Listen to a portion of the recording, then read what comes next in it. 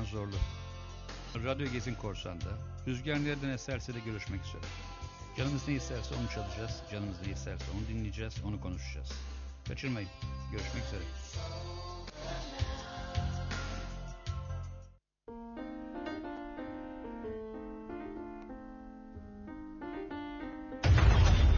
Program başlıyor.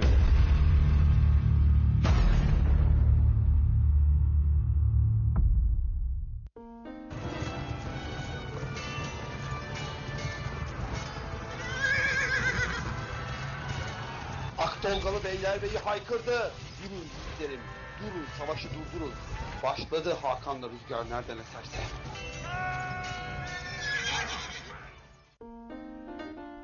Hakan'la Rüzgar nereden eserse.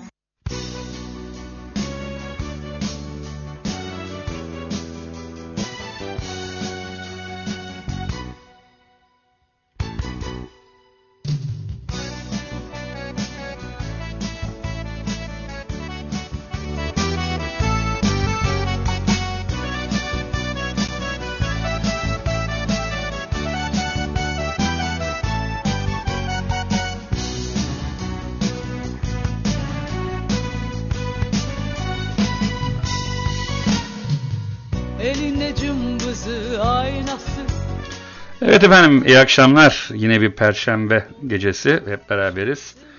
Radyo Gezin Korsan'da ve Radyo Naz'da Hakan'la Rüzgar nereden eserse başladı ve devam edecek. Bu akşam çok ciddi bir yeni bir hizmeti var Gezin Korsan'ın.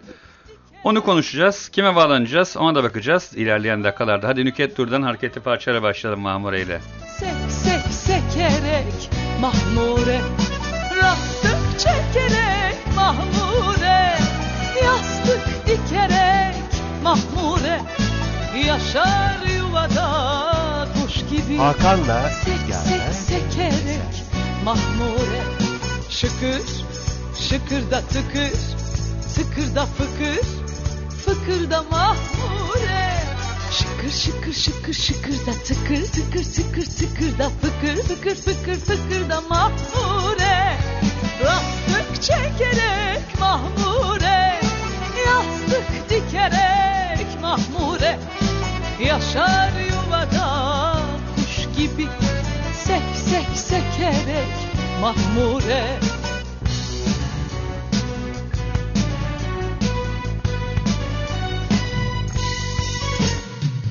Olurken her şey tarihin tenceresinde aşure, kahvede içer keyifle penceresinde Mahmure, rastık çekerek Mahmure, yastık dikerek Mahmure, yaşar yuvada kuş gibi.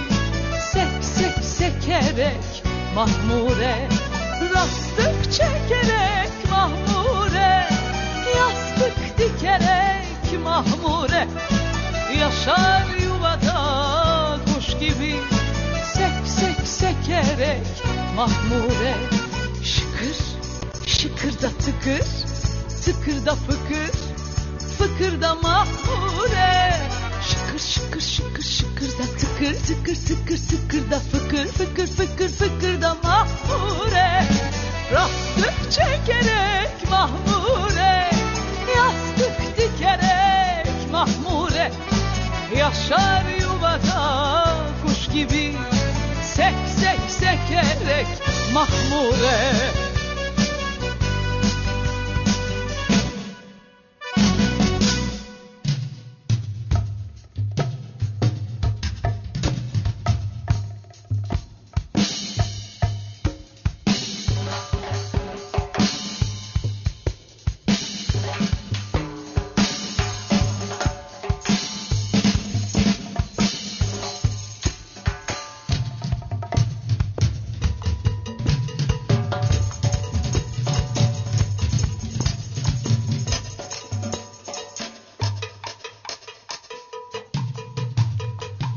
Hadi bakalım, hareketlerden başladık. Şimdi dedim ya, bu akşam ciddi bir sürpriz var. Açıklayacak, birisine bağlanacağız. Gezin Korsan'a çok ciddi emekler vermiş birisine bağlanacağız. O bize yeni sürprizi anlatacak. Çünkü o sürprizi Gezgin Korsan'a onu kendisi sadece bir lafımız dahi etmeden ben bu işi başlatıyorum deyip başlattı. Şimdi bu akşam neler yapacağız, neler edeceğiz? Maç var. Daha henüz maç bitmediği için herhalde henüz toplanamadık gibi gözüküyor. Beşiktaş maçı var bildiğiniz gibi. Bu arada Türkiye'de bir rekor transfer yapıldı. Cenk Tosun 25 milyon euroya Türkiye'nin rekor bir şekilde transferini gerçekleştirdi. Everton'a gitmiş. Hadi bakalım hayırlı olsun. Şimdi Nükhet Dur'dan devam etmeyelim. Bana kalırsa bir Aşkın Nur Yengi'nin ilk albümüne gidelim. İlk albümündeki Ayrılmamı çalalım. Ondan sonra yine Aşkın Nur Yengi'den devam edelim. Sonra zaten telefon bağlantılarımız olacak.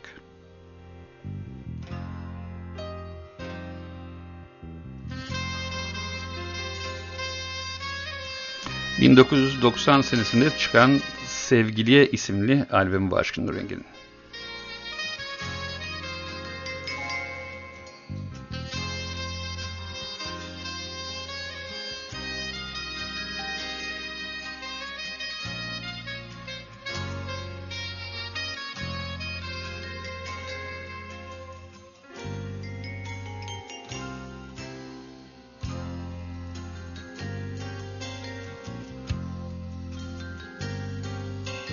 Sona ermekte gün yine seninle. Akşamlar böyledir hep sessiz. Eşyalar başka yerde, ben bir yerde. Gölgen dolaşır gibi sanki peşimde. Işıkları yakın nedir bu his? Yokluğunda sen ne varsa sen bu evde. Ayrılmam, sarılırım hayallere. Ayrılmam, sevişirim özleminle. Ayrılmam, sarılırım hayallere. Ayrılmam, sevişirim özleminle.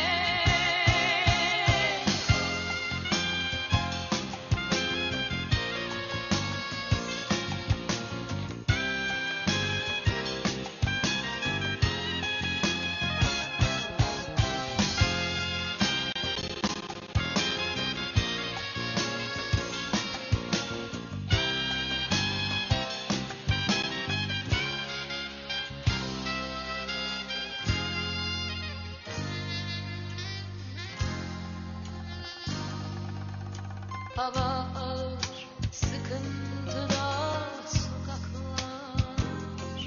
Sensin kaldırımlardaki bu iz. Alışmaya çalıştıkça öfke gibi.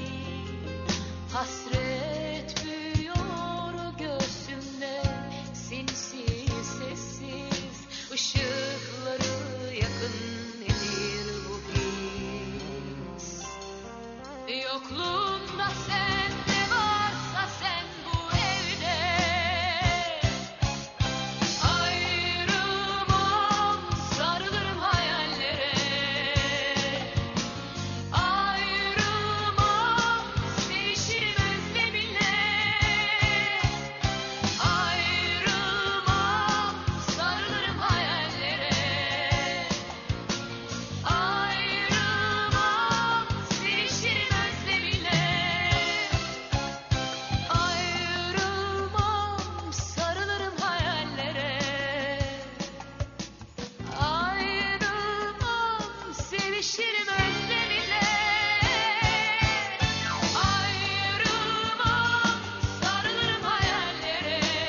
Ya bugün belki size de gelmiştir. Bir yazı dizisi geldi bana. İşte çocukların sınavlarda öğrencilerin verdiği enteresan cevaplar diye.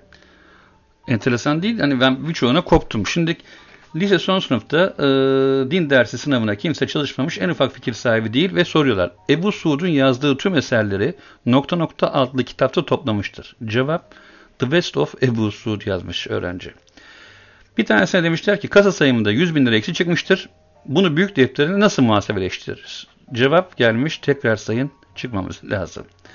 1. Murat hangi savaşta ölmüştür? Cevap, katıldığı en son savaşta.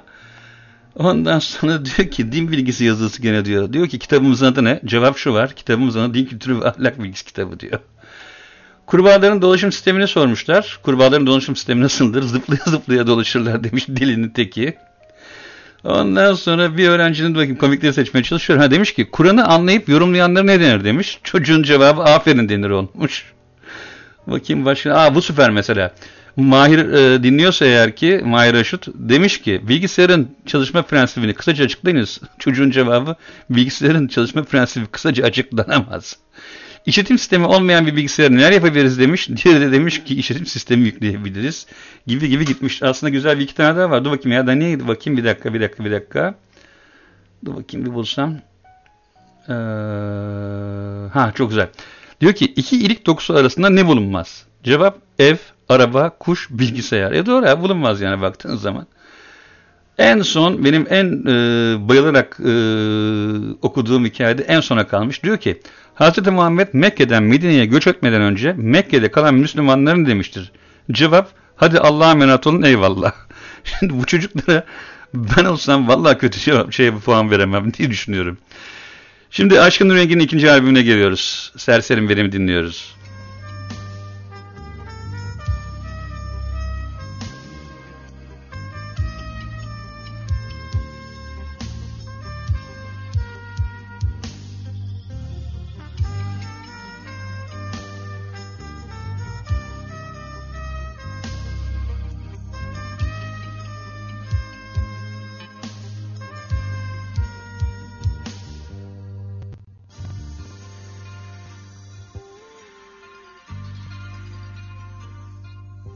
Karanlığın içinde yandı göz bebeklerim. İlk önce gözlerini gördüm. Ilık rüzgarlar misali sesindeydi tenime. Belki 1000 defa yanıp söndüm. Bir yanda sen, bir yanda tövbeler. Bir yanım karşı koyar, bir yanım ister. Serserim benim, deli dolu sevgilim.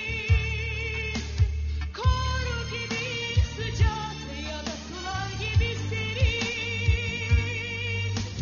Gelme uzak dur, korkuyorum çok. Çılgınlık bu, halim yok. Serserim benim, deli dolu sevgilim. Kor gibi sıcak ya da sular gibi serin. Gelme uzak dur, korkuyorum çok. Çılgınlık bu, halim yok.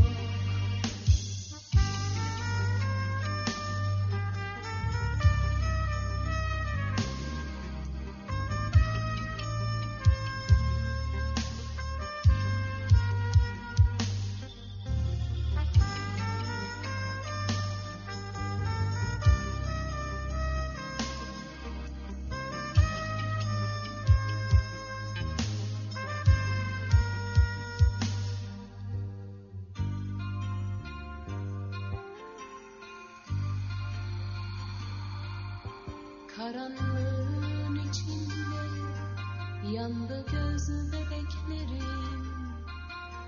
İlk önce gözlerini gördüm.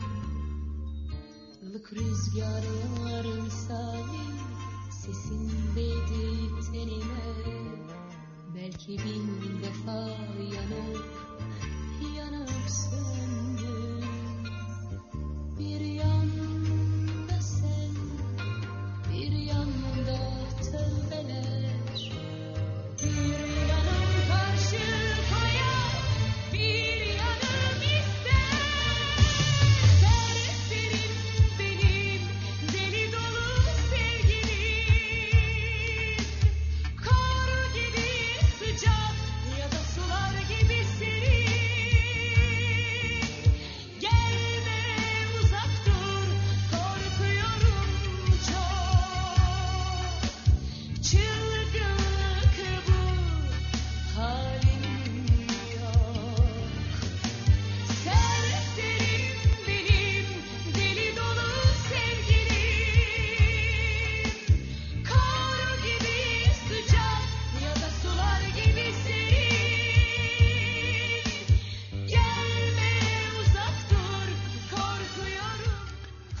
Hadi madem bakıyorum şimdi yavaş yavaş toplanmaya başladı herkes.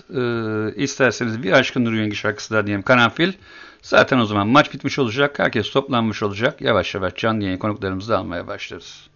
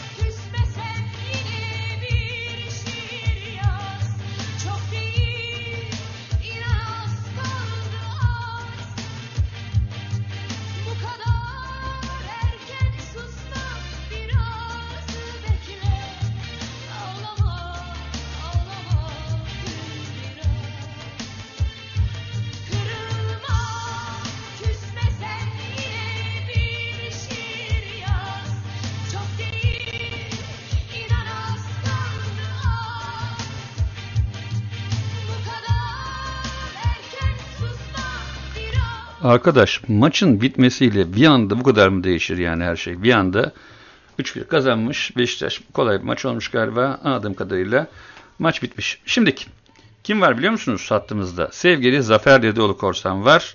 Zafer Dedeoğlu Korsan biliyorsunuz Sivriada Arşidükü değil mi Zafer abiciğim, hoş geldin. Yok, ben muhtarıyım. Arşidük Turan Akman'dır. Ha öyle miydi abi? Tamam. Turan abi, Turan abi ne zamandan beri gözükmüyor ortalarda, aşağılarda zaten. Artık Bodrum kralı oldu. Değil mi? Aşırılıktan sonra krallığa terfi. Zafer abi, şimdi bir gezi düzenleyeceksin. Daha doğrusu düzenliyorsun. Düzenledik gibi gözüküyor. Bunun bir içeriğini bir anlatalım mı? Çok enteresan bir şey çünkü. Muhtemelen forumda görmemiş olanlar da vardır. Şimdi forumda daha önce Katedralin Öyküsü diye bir konu başlığı vardı. Nihat Sami Ökten arkadaşımızın yerini gittim ben, gezdim. Çok güzel eserler meydana getirmiş. Bu eserleri gezgin korsanların da görmesini istiyoruz. Ama fuar zamanı sıkışıklığa geldi, gidemedik. Şimdi onunla ilgili bir etkinlik düzenledik 27 Ocak Cumartesi günü. Akşamına da Pendik Marina veya Tuzla Marina'da bir akşam yemeği yiyelim diyoruz. Bu konuda forumda bir anket açıldı. Yemeğe katılacak olanların anket oylamasına katılmalarını rica ediyoruz. Tarih tam ne zamandı abi? 27 Ocak Cumartesi. Peki 27 Ocak Cumartesi, bir katedralden bahsetsene sen bize abi. Neler var, neler yok orada, hani eserler dedin, eserler nedir? Orada Nihat Korsan'ın yaptığı eserler böyle şu anda minyatürde sergilenen eserler. Onun da yaratıcısı o. Minyatürkteki gibi bütün sarayları, katedralleri, camileri, bütün eserlerin minyatürünü yapıyor. Ve en ufak detayına kadar, vitrayına kadar, camlardaki vitraya kadar her şeyi orijinaline sadık olarak yapıyor. Yani bizzat gözlerimle gördüm. Muhakkak görülmesi gereken bir etkinlik. Tamam, 27 Ocak dedik o zaman buna. Bir de artı bir organizasyonumuz daha var. Ben de şimdi takvimi açıyorum önümde. Tarih Şubat ayına gelelim. Şubat ayının 17'sinde de sevgili Halil Ergür Korsanlar bize bir konser verecekler. Yine etkinliklerimizi, daha doğrusu sohbet ve atölye toplantılarımızı yaptığımız Terspor'da yapacaklar. Yemekli bir organizasyon olacak. Zaten onun da duyurusunu yılbaşından sonra sanıyorum Gülümser Korsan'a bu arada çok geçmiş olsun diyorum. Böbrek taşı düşürüyor evde felaket bir şekilde. Konuşacak mecali bile yok yani, o kadar canı yanıyor bu aralar. Çok çok geçmiş olsun diyoruz Gülümser ablaya da. Peki anketimizi açtık değil mi abi? Açıldı. Tamam, sonuç itibariyle o zaman ne bekliyoruz? Oy verme bekliyoruz. Oy verenleri 15'ine kadar bekliyoruz. 15'inden sonra akşam yemeği için restoran organizasyonu yapacağız. Tamam abi, zaten iş sende olduğuna göre tekrar konuyu yılbaşından sonra da yukarı Topik'te muhtemelen Özcan ve İlker Korsanlar canlandırırlar. Devam ederiz. Senin söyleyeceğin bir şey var mı başka Zafer abicim? 1 Ocak yeni yıl seyrine geliyorsun değil mi? Abi senin tekneyle değil mi? Evet. Tamam peki, neresi? Sivriada mı klasik? Sivriada mı abi, onu söyle. Yok Burgaz. Ha, Burgaz, tamam, anlaştık abi, tamam o zaman. Vakit kısa olduğu için, gün çok kısa olduğu için hemen gidip gelmek için Burgaz'a da restoran Süleyman Korsan Çardak Restoranı ayarlayacak. Tamam. O zaman pazartesi günü oluyor değil mi bu? Pazartesi saat 11'de hareket. Tamamdır. Zafer abim çok teşekkürler katıldığın için. Oldu. İyi geceler. İyi geceler. Sana çok selam ver. Görüşürüz. Görüşürüz. Sağ ol abiciğim. Evet, şimdi bir istek şarkısı var. İstek şarkısı kimden geldi? Vetül, yani rakip DJ var ya, Rakip DJ'in arkadaşlarından, dostlarından geldi istek şarkısı. Kayağından, Kara Saplantı.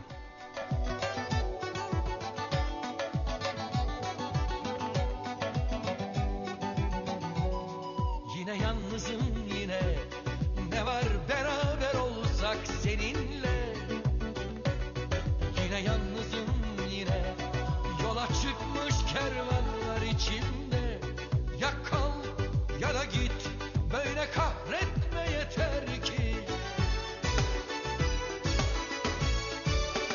Kara saplandım, meftunum, aklımda yangınlar var.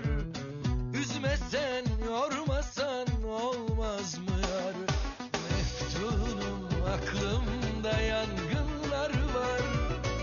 Üzmesen, yormasan olmaz mı yar? Yıllar ağlar her gece derdinle, çağlayanlar gönlümde gel dinle. Yıllar ağlar Hakan'la Rüzgar nereden eserse. Çağlayanlar gönlümde gel dinle.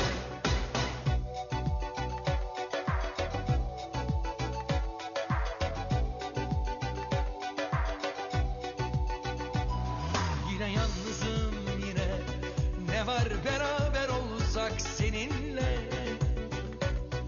Yine yalnızım yine, yola çıkmış kervanlar içimde. Ya kal ya da git, böyle kahretme yeter ki. Kara saplandım, meftunum, aklımda yangınlar var. Üzmesen, yormasan olmaz mı yar? Meftunum, aklımda yangınlar var. Üzmesen, yormasan olmaz mı yar? Yıllar ağlar her gece derdinle. Çağlayanlar gönlümde gel dinle. Yıllar ağlar her gece derdinle. Çağlayanlar gönlümde gel dinle.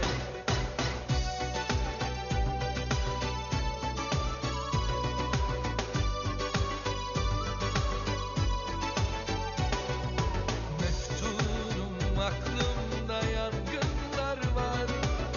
Üzmesen, yormasan olmaz mı yar?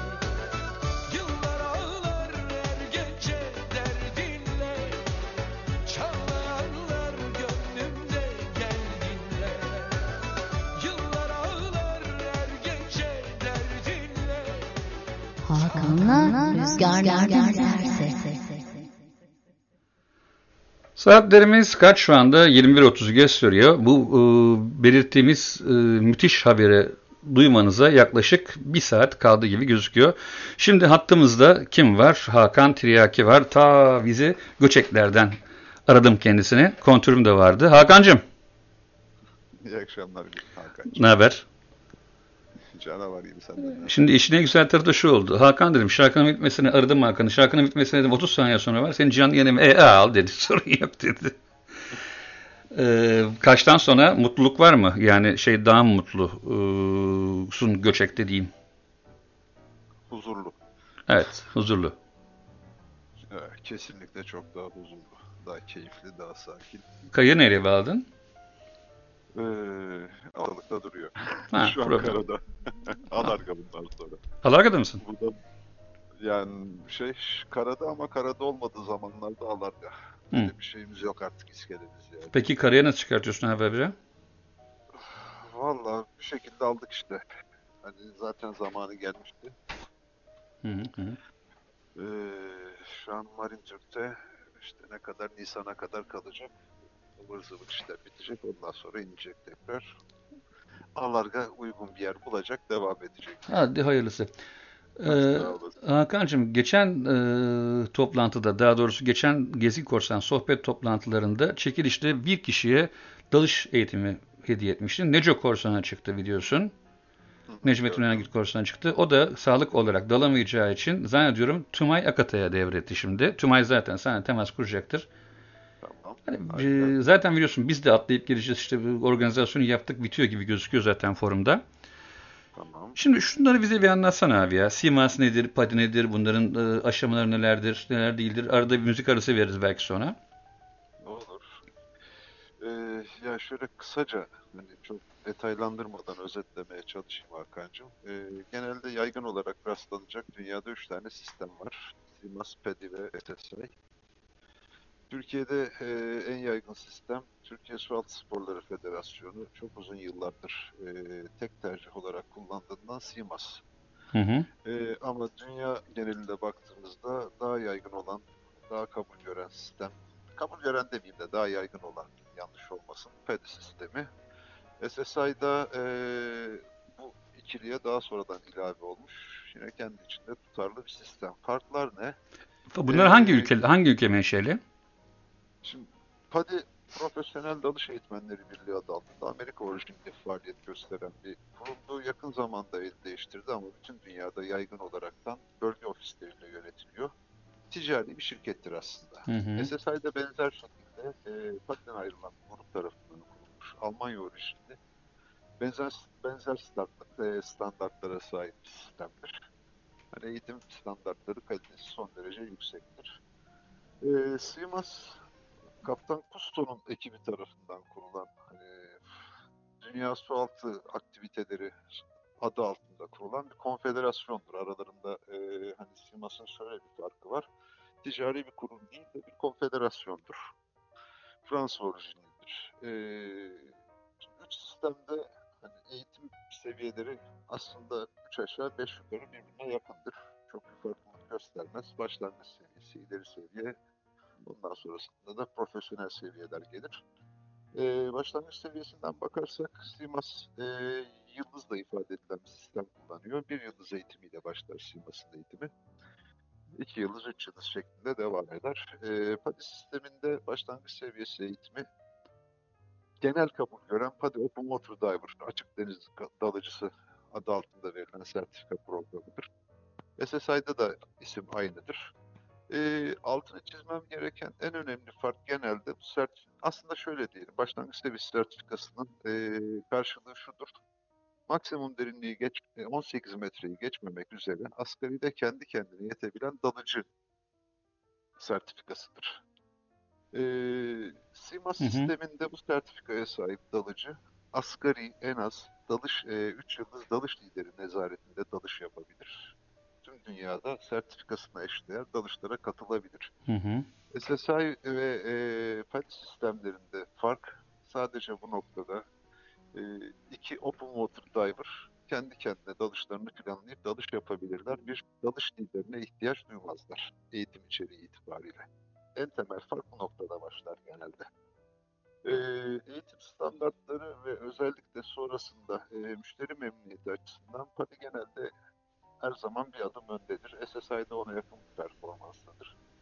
SIMAS kendi içinde tutarlı bir sistemdir. Aslında kötü bir sistem değildir kesinlikle. SIMAS'taki en büyük sıkıntı genelde şuradan çıkar. Ülkeleri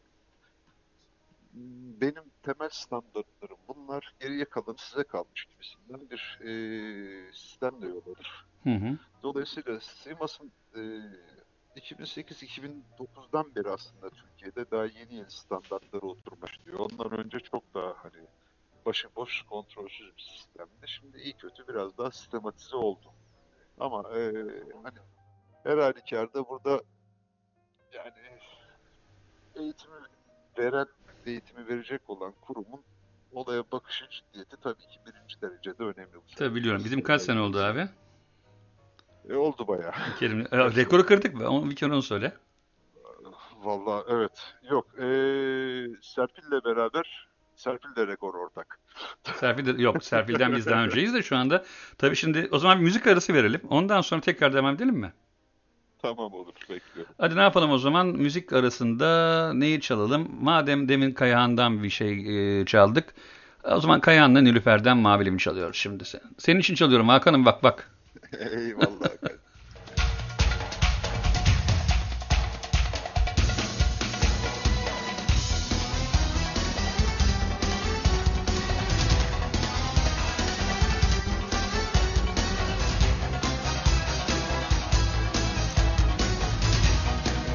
Hakan'la Rüzgar nereden eser?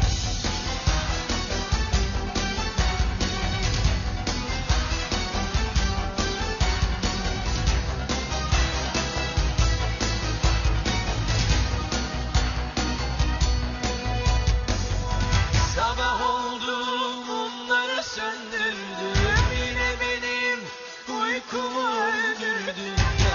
Yağdı üstüme hatıra.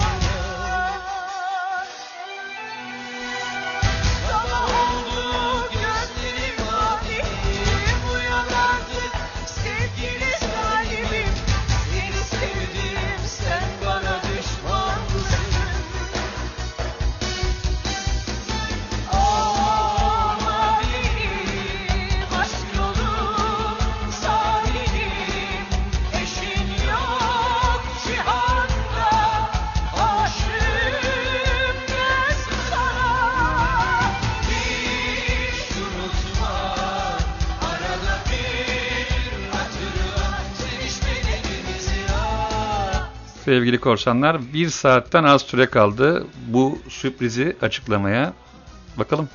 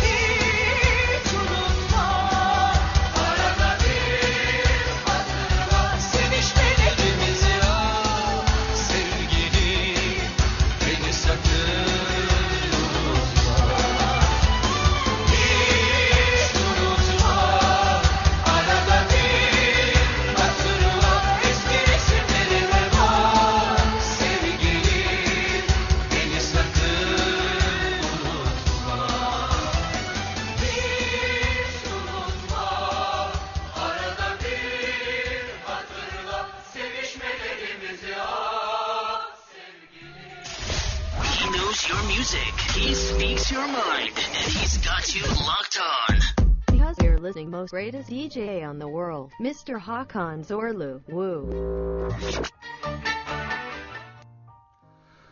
Müzik aramızdan sonra Hakan Tiryaki ile sohbetimiz devam ediyor.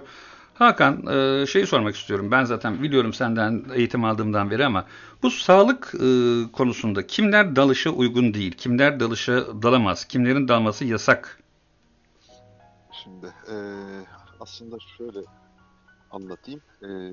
14 yaşını bitirdiği andan itibaren yaş sınırı olmaksızın sağlık açısından engel olmayan herkes dalabilir. Sağlık açısından engel mevzu da takdir edeceğimiz üzere biz sonuçta kendi halinde dalış eğitmenleriyiz. Bizi aşan bir mevzu. Bu yüzden de ne yapıyoruz? Dalış eğitimine başlamadan önce aslında Türkiye'de ve dünyada yaygın kullanılan bir tıbbi beyan sistemi var. Bunu kullanıyoruz. Hı hı. Tıbbi beyan sistemi dediğimiz bir anketimiz var. Bunu kursiyere veriyoruz. Kursiyer buradaki soruları yanıtladığında bize sağlığına dair bir ipucu veriyor ama daha da önemlisi kendi deklarasyonuyla bizi sorumluluktan kurtarmış oluyor. Ne zamana kadar? 14 yaşını bitirmiş, 45 yaşını aşmamış olmak koşuluyla. Fakat hani öznel olaraktan ben bunu hiçbir zaman kullanmıyorum. Bunun yerine şunu yapıyorum. Her gelen kursiyer adayıma diyorum ki arkadaşım senin hayatın ve burası ne yazık ki Türkiye ve burada sağlık lüks tüketimi olduğundan insanlar tıbbi geçmişlerine birebir hakim değiller. Öncesinde mutlaka dalış engeliniz olmadığına dair bir kontrolden geçmenizi istiyorum diyorum. Gerekçesini de anlattığımda bugüne kadar buna itiraz eden çıkmadı zaten. Çünkü bu sağlık kontrolü benim için değil, kursiyerin kendisi için. Şimdi bu nasıl anlatayım bilmiyorum ama çok geniş ve sürekli gelişen bir konu aslında. Hani direkt olarak şunu söyleyemiyorum ben hiçbir zaman. Abi sen kalp krizi geçirmiştin, dalamazsın diyemem. Çünkü dediğim gibi ben bir dalış ekibi, sualtı ekibi veya kardiyolog değilim, dalış eğitmeniyim. Hani genel olarak bakarsak hiçbir şekilde dalamaz dediğimiz işte epilepsi hastaları, astım hastaları, antidepresan kullananlar şeklinde uzayıp giden bir listemiz var. Ama ne olursa olsun hani ben tamamen sağlıklıyım diyen bir kursiyer adayı bile olsa biz mutlaka bir sağlık kontrolünden geçmesini, asgari de kulak, burun, boğaz başta olmak üzere mümkünse bir kardiyo kontrolünden geçmesini, hatta eğer imkanı varsa bir sualtı ekibinde bunu yaptırmasını istiyoruz. O zaman hatırlarsan ben sigarayı çok yeni bırakmıştım. Sen Evet. bana dedin ki yani sigara hala içiyor olsan bir şey değil ama sen sigarayı bıraktığın için bir akciğerleri bıraktır demiştin hatırlarsan. Kesinlikle, kesinlikle. Çünkü Hatta yani şöyle söyleyeyim. Dalış eğitmeni olarak ben de zaten periyodik olarak bu kontrolden geçiyorum. Yani bir kere yapıp da bıraktığımız bir şey değil bu aslında. Çünkü ya şimdi çok enteresan şeylerle karşılaştım gerçekten bu konuda. Yani en uçtaki örneği çok kısaca anlatayım. Bir kursiyer adayım yine. Sağlık kontrolüne gitti. Başlangıç seviyesi eğitimi alacak. Sualtı hekimliğinden bize gelen rapor 2 aşamalıdır. En sonunda der ki dalabilir veya dalamaz. Ama arada da detayları verirler. O detaylar bölümünde enteresan bir not vardı. Diyordu ki hemoroidden dolayı dekolu veya derin dalış yapmaması tavsiye edilir. Şimdi ben bunu hiçbir zaman Vallahi çok bilemem. enteresan. Evet. Hatta kişinin kendisi de bilemez. Ve bu arkadaş bana başlangıç seviyesi değil, advance eğitimle gelmiş olabilir. Ben bu arkadaşı alıp 30-40 metre aralığında derin dalışa indiriyor olabilirim. Yani belki uçta bir örnek ama hiçbir zaman benim bir dalış eğitmeni olarak aklıma gelmeyecek bir durum bu. Ya hemoroid Bunun hani şeylerle karşılaşabiliyoruz. Evet, mesela hafif aksırıp tıksıran bir arkadaş vardı. Gitti alerjik astımı çıktı. Ha, dalamadı mı? Daldı. Nasıl daldı? Kontrolden geçti, tedavi oldu. Sonra aynı hekim yeni baştan bak kontrol etti. Tamam dalabilirsin dedi, daldı. Yani bunun üst yaş sınırı da yok. Özellikle şunu da belirtmek istiyorum. Mesela benim 60 küsur yaşında bir kursiyerim vardı. En başarılı kursiyerlerimden de biriydi. Gitti sağlık raporunu aldı geldi. Eğitimi bitirdik.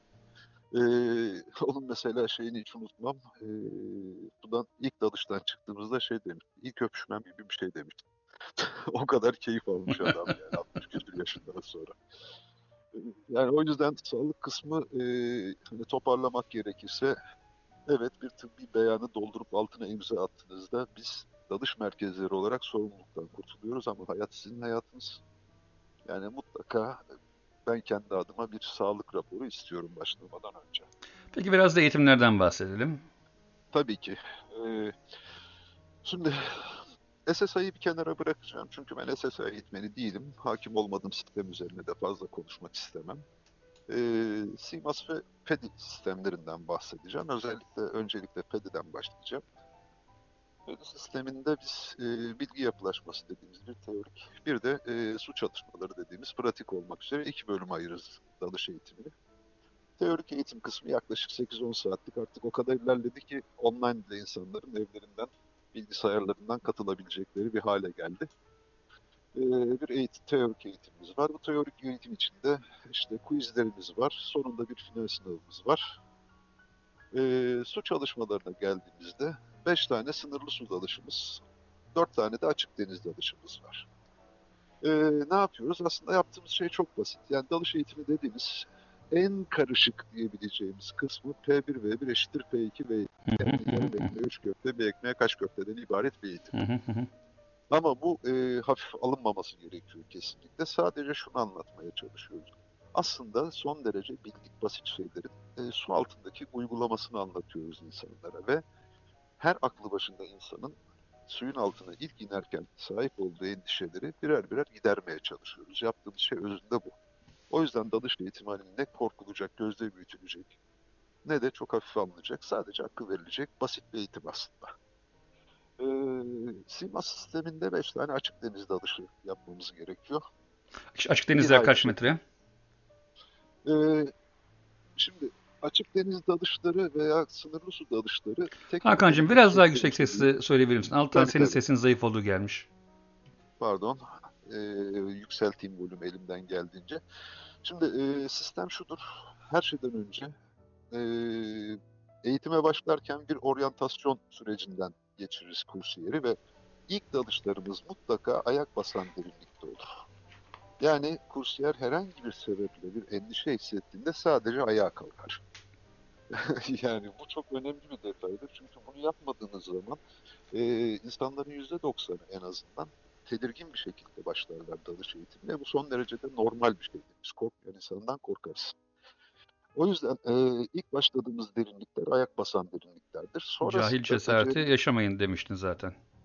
Kesinlikle. Beceri setleri ilerledikçe bu derinlik ayak basandan 2 metre, 5 metre derken işte maksimum 18 metreye kadar ilerliyor.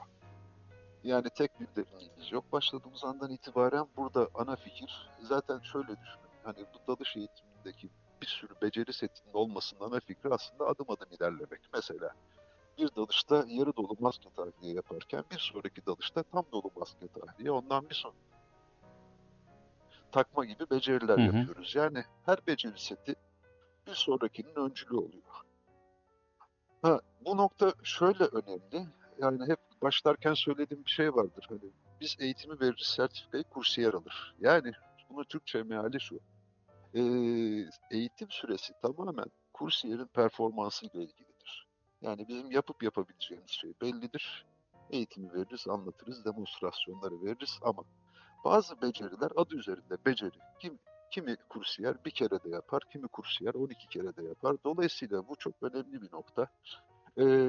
Hani 2 gün falan diyen arkadaşlar oluyor ama ben bugüne kadar daha 3 günde sadece bir kişinin eğitimini bitirebildim. Bir tane istisna kursiyerim, o da bu sene Danimarkalı bir bayandı. Ama o da o kadar hazırlıklı gelmişti ki yani bildiğin çalışıp gelmişti. Bunun dışında genelde 4-5 günden aşağı bu eğitimi tamamlamak mümkün olmuyor. Yani bu çok önemli bir nokta. Hani bu işe başlayacak olan kişi göze alması gereken süre genelde 4 ila 5 gün. Daha önce biterse ne güzel, keyif dalışı yapar sonrasında. 1,5 günde verenler var biliyorsun. Ya maalesef burası yani bu evet. Alanlar da ya bu şaka yani ama, Allah korusun insan maalesef. Yani. Ya kesinlikle yani bu demin de söyledim hani çok gözde büyütülecek bir şey değil ama hafife alınacak bir şey hiç değil. Ve hani bir küçük not daha düşmek isterim. Türkiye'de ne yazık ki istatistiği çok sağlıklı tutulmuyor ama dalış kazası olmuyor genelde. Çünkü kaza dediğimiz şey beklenmeyen bir durumdur. Bizde olan şey genelde ya intihar oluyor ya işte cinayet oluyor aslında. Yani bakıyorsunuz ya hani saçma sapan derinliklere yapılan dalışlar söz konusu oluyor. Ya sertifikasyona uymayan ama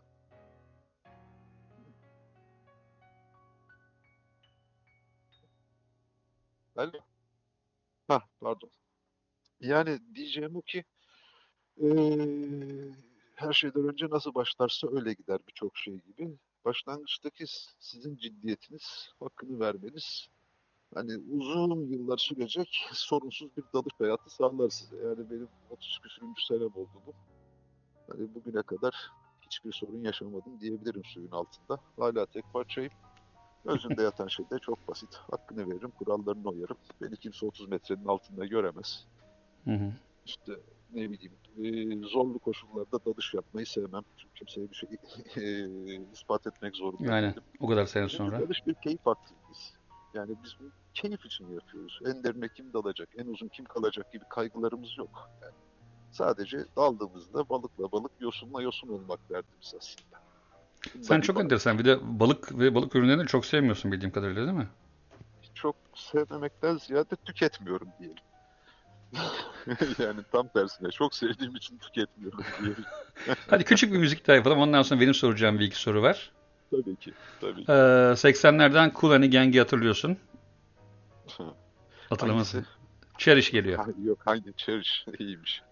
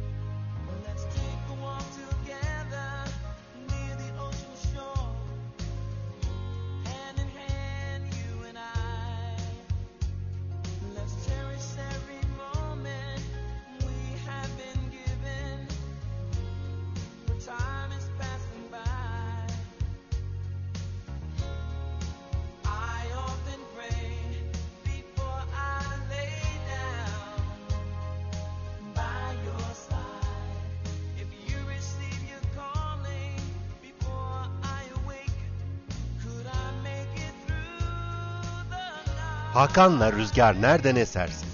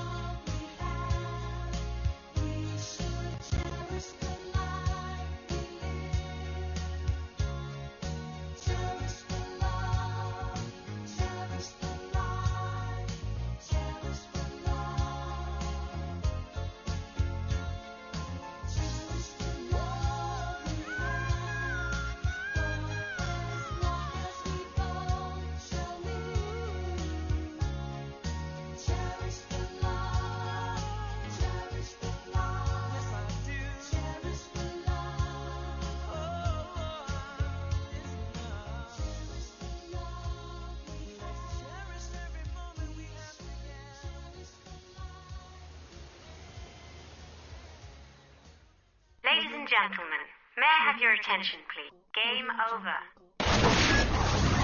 Hakan'la Rüzgar Nereden Eserse.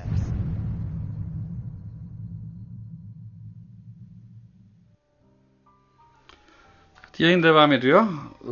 Hakan'la Rüzgar Nereden Eserse, saatlerimiz 22.57. Hakan Tiryakili sohbetimiz devamda. Hakan'cığım, şimdi diğer konuya gelelim. Dinliyorum. Diğer konu neydi? Seninle arada konuştuğumuz konudu. Ben dağıldım bir yandan bir şeyler yaparken. Kablo karıştı, ayağıma dolandı. Sorma, öyle böyle değil. Sorun yok. Şimdi Hakan'cığım, bu sene işte Göcek'te olmamızın tabii avantajları var. En başta ulaşım avantajı var. Yani iki şekilde ulaşım avantajı var. Biraz daha sesi yükseltelim mi gene? Tabii. Yani birincisi teknesiyle çıkan herkes neredeyse buralara kadar geliyor. Dolayısıyla güneye inen kim varsa bu taraflara yaklaşan herkes Göcek'te beni bulabilecek. İkincisi havaalanı çok yakın malum buraya 20 dakika. 20 dakika evet. Dolayısıyla hani burada daha bir esnek olacağız eğitim konusunda. Daha bir keyifli olacak gibi geliyor bana. Eğitimlerin tabii ki yengeçte olacak eğitimler. Konaklama kısmında da yani şöyle ki hani bunda bir parantez açayım. İsteyene yengeçte konaklama imkanı sağlayacağım ama yemeğini kendisi halledecek. Abi 20 Yemeğini küsür uğraşmayacak. 20 küsür kişi olacağız gibi gözüküyor. 20-25 kişi olacağız gibi gözüküyor. Yengeç kaç kişi alıyor ki? Yok hani ben daha öyle küçük gruplar için demiştim. O kadar olursa da size bir mekan organize ederiz. Ya benim gördüğüm kadarıyla çünkü mesela sevgili Tuğrul'un bayağı bir organizasyonunda gidecek gibi gözüküyor. Çünkü o da çok hevesli. Tuğrul Korsan'ın. Yani Göçek'te zaten sorunumuz olmadığını biliyoruz. Bir de şimdi ben sana bir şeyler soracağım. Senin çok böyle enteresan hikayelerin var. Mesela sualtı temizliği sırasında yaşadığın binlerce hikaye var. Onlardan bir iki tanesini bir değinsene. Olur. Valla benim en sevdiğim, en bomba bulduğum şeydir ya. Bir Eminönü dalışı. 5 Şubat 2006'ydı. Ha şimdi tabii insanlar da şey yapmış. Dalış böyle mi? Arkadaş Eminönü'nde vapur iskelesinde dalıyor adam. Şimdi olayı dinleyin bak yani. Vapur iskelesinde ya. Allah kahretsin. Ya bu Eminönü'nde çok hikaye var anlatacak da hani benim en sevdiğim şeydir. 5 Şubat felaket bir havada etkinlik yapıyoruz. Yani su 5 derece, dışarısı 3 derece. Kıçımız donmuş bir haldeyiz. İşte dalışlar bitti, kameralar bilmem neler, işte röportajlar yapıldı derken bir şey kulağıma yapıştı. Benim kulağıma asılmaya başladı. Hı. Bildiğin ama yani kulağımdan yakaladı. Ne oluyoruz lan diye bir döndüm. Böyle ufacık tefecik bir tane teyze. Lan teyze ne oldu diyorum. Teyze başladı kulağımdan sallamaya beni. Oğlum senin anan baban yok mu, sen manyak mısın, bu havada ne işin var diye. İlk başta o gelir aklıma benim. Bombadır yani. Bir de yok Karaköy iskelesiydi değil mi diğeri? Ha yok. Hiç kapağı. Eminönü, diğeri de Eminönü'ydü. Hiç de mi Eminönü'ydü? Eminönü. Ya hiç de Eminönü, hiç kapağı da Eminönü'ydü. Ya Eminönü'nde kaç tane, 7-8 tane etkinlik yaptık. Gerçekten her birisi bombadır yani. O hiç kapağı hikayesi tamam, onu da anlatayım. Etkinlik öncesi alan belirlemek için önden genelde keşif dalışını ben kendim yaparım. İşte önden girdim her zamanki gibi. Bir de suyun altında gezinmeye başladım. Alan belirliyorum. Böyle gezinirken bir batık gördüm. Geçtim üstünden işte baktım bilmem ne. Bir yerde bir kurşun öbeği buldum. Orada çok var. Gözüm döndü tabii onları görünce. Yukarıdakileri falan unuttum ben yani.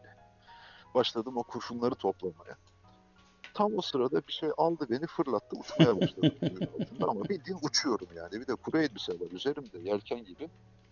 Yani ne olduğunu anlamaya çalışıyorum ama bir yandan da bildiğin uçuyorum. Tam çizgi film. İşte uçuşturken suyun altında o hatch kapağı, batığın hatch kapağı gözüme takıldı. Allah ne verdiyse yapıştım, yakaladım. Bir sonraki karede elimde hatch kapağını tutuyorum.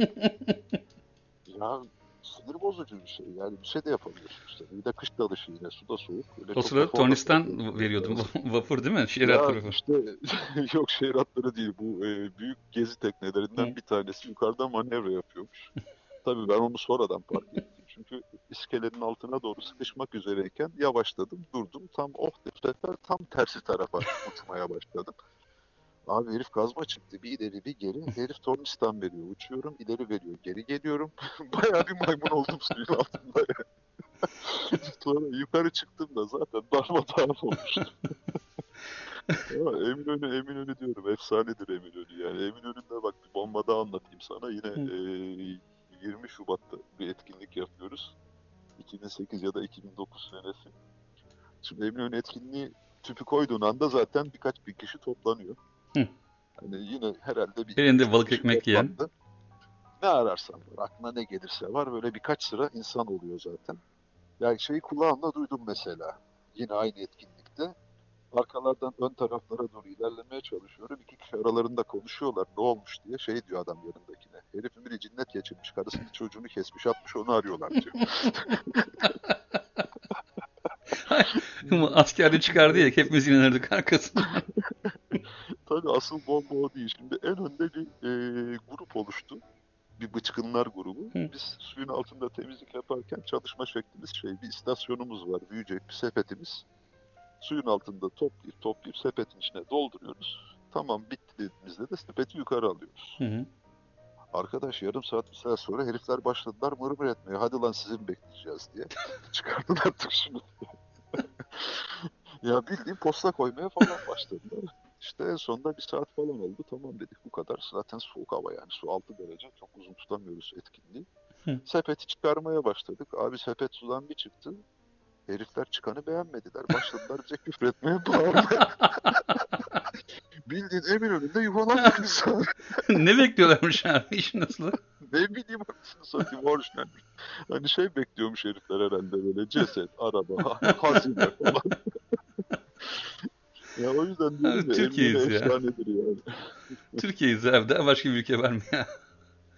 Yok ya yani en çok İstanbul'da özlediğim şey gerçekten yani Eminönü, Karaköy bu tip yerlerde yaptığımız dalışlar.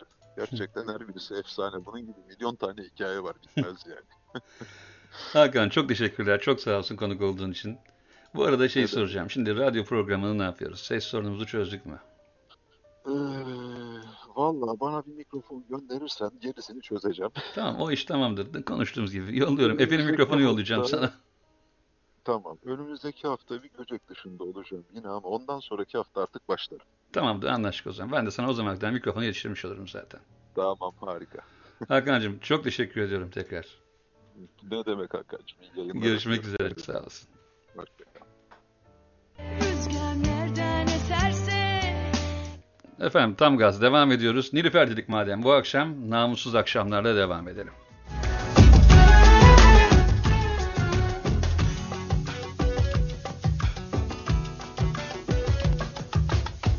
Yalnızlık bize gelir, geldiği gibi gitmez. Mutluluk bir çiçektir, bastığın yerde bitmez. Yalnızlık bize gelir, geldiği gibi gitmez. Mutluluk bir çiçektir, bastığın yerde bitmez.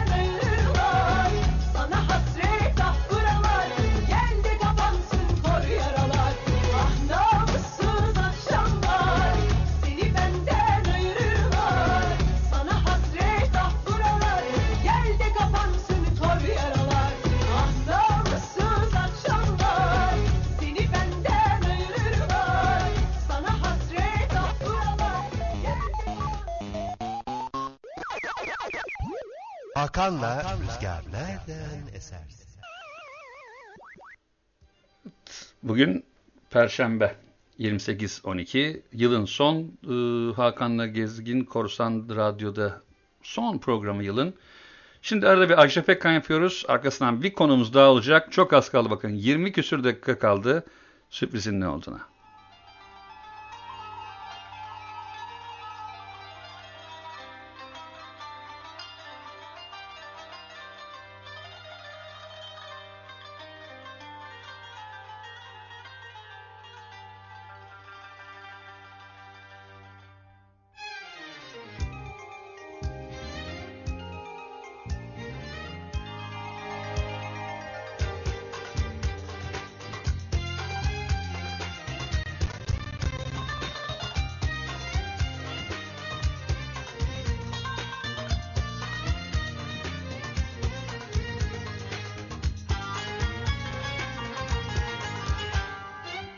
Dert bende, derman sende, aşk bende, derman sende.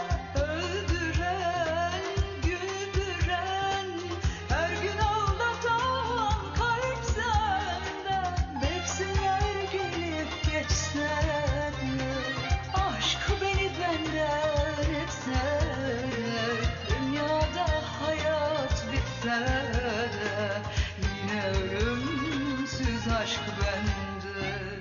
İstemem ayrılık, boynumu büksün. İstemem aşkıma leke sürülsün.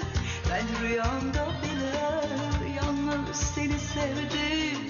İstemem baharda yaprak dökülsün. Aşkın alevse hasretin bir kor. Senin yokluğunu kalbime sor. Dünyaya seninle gelmiş gibiyim. Sensiz yaşamayı düşünmek çok zor.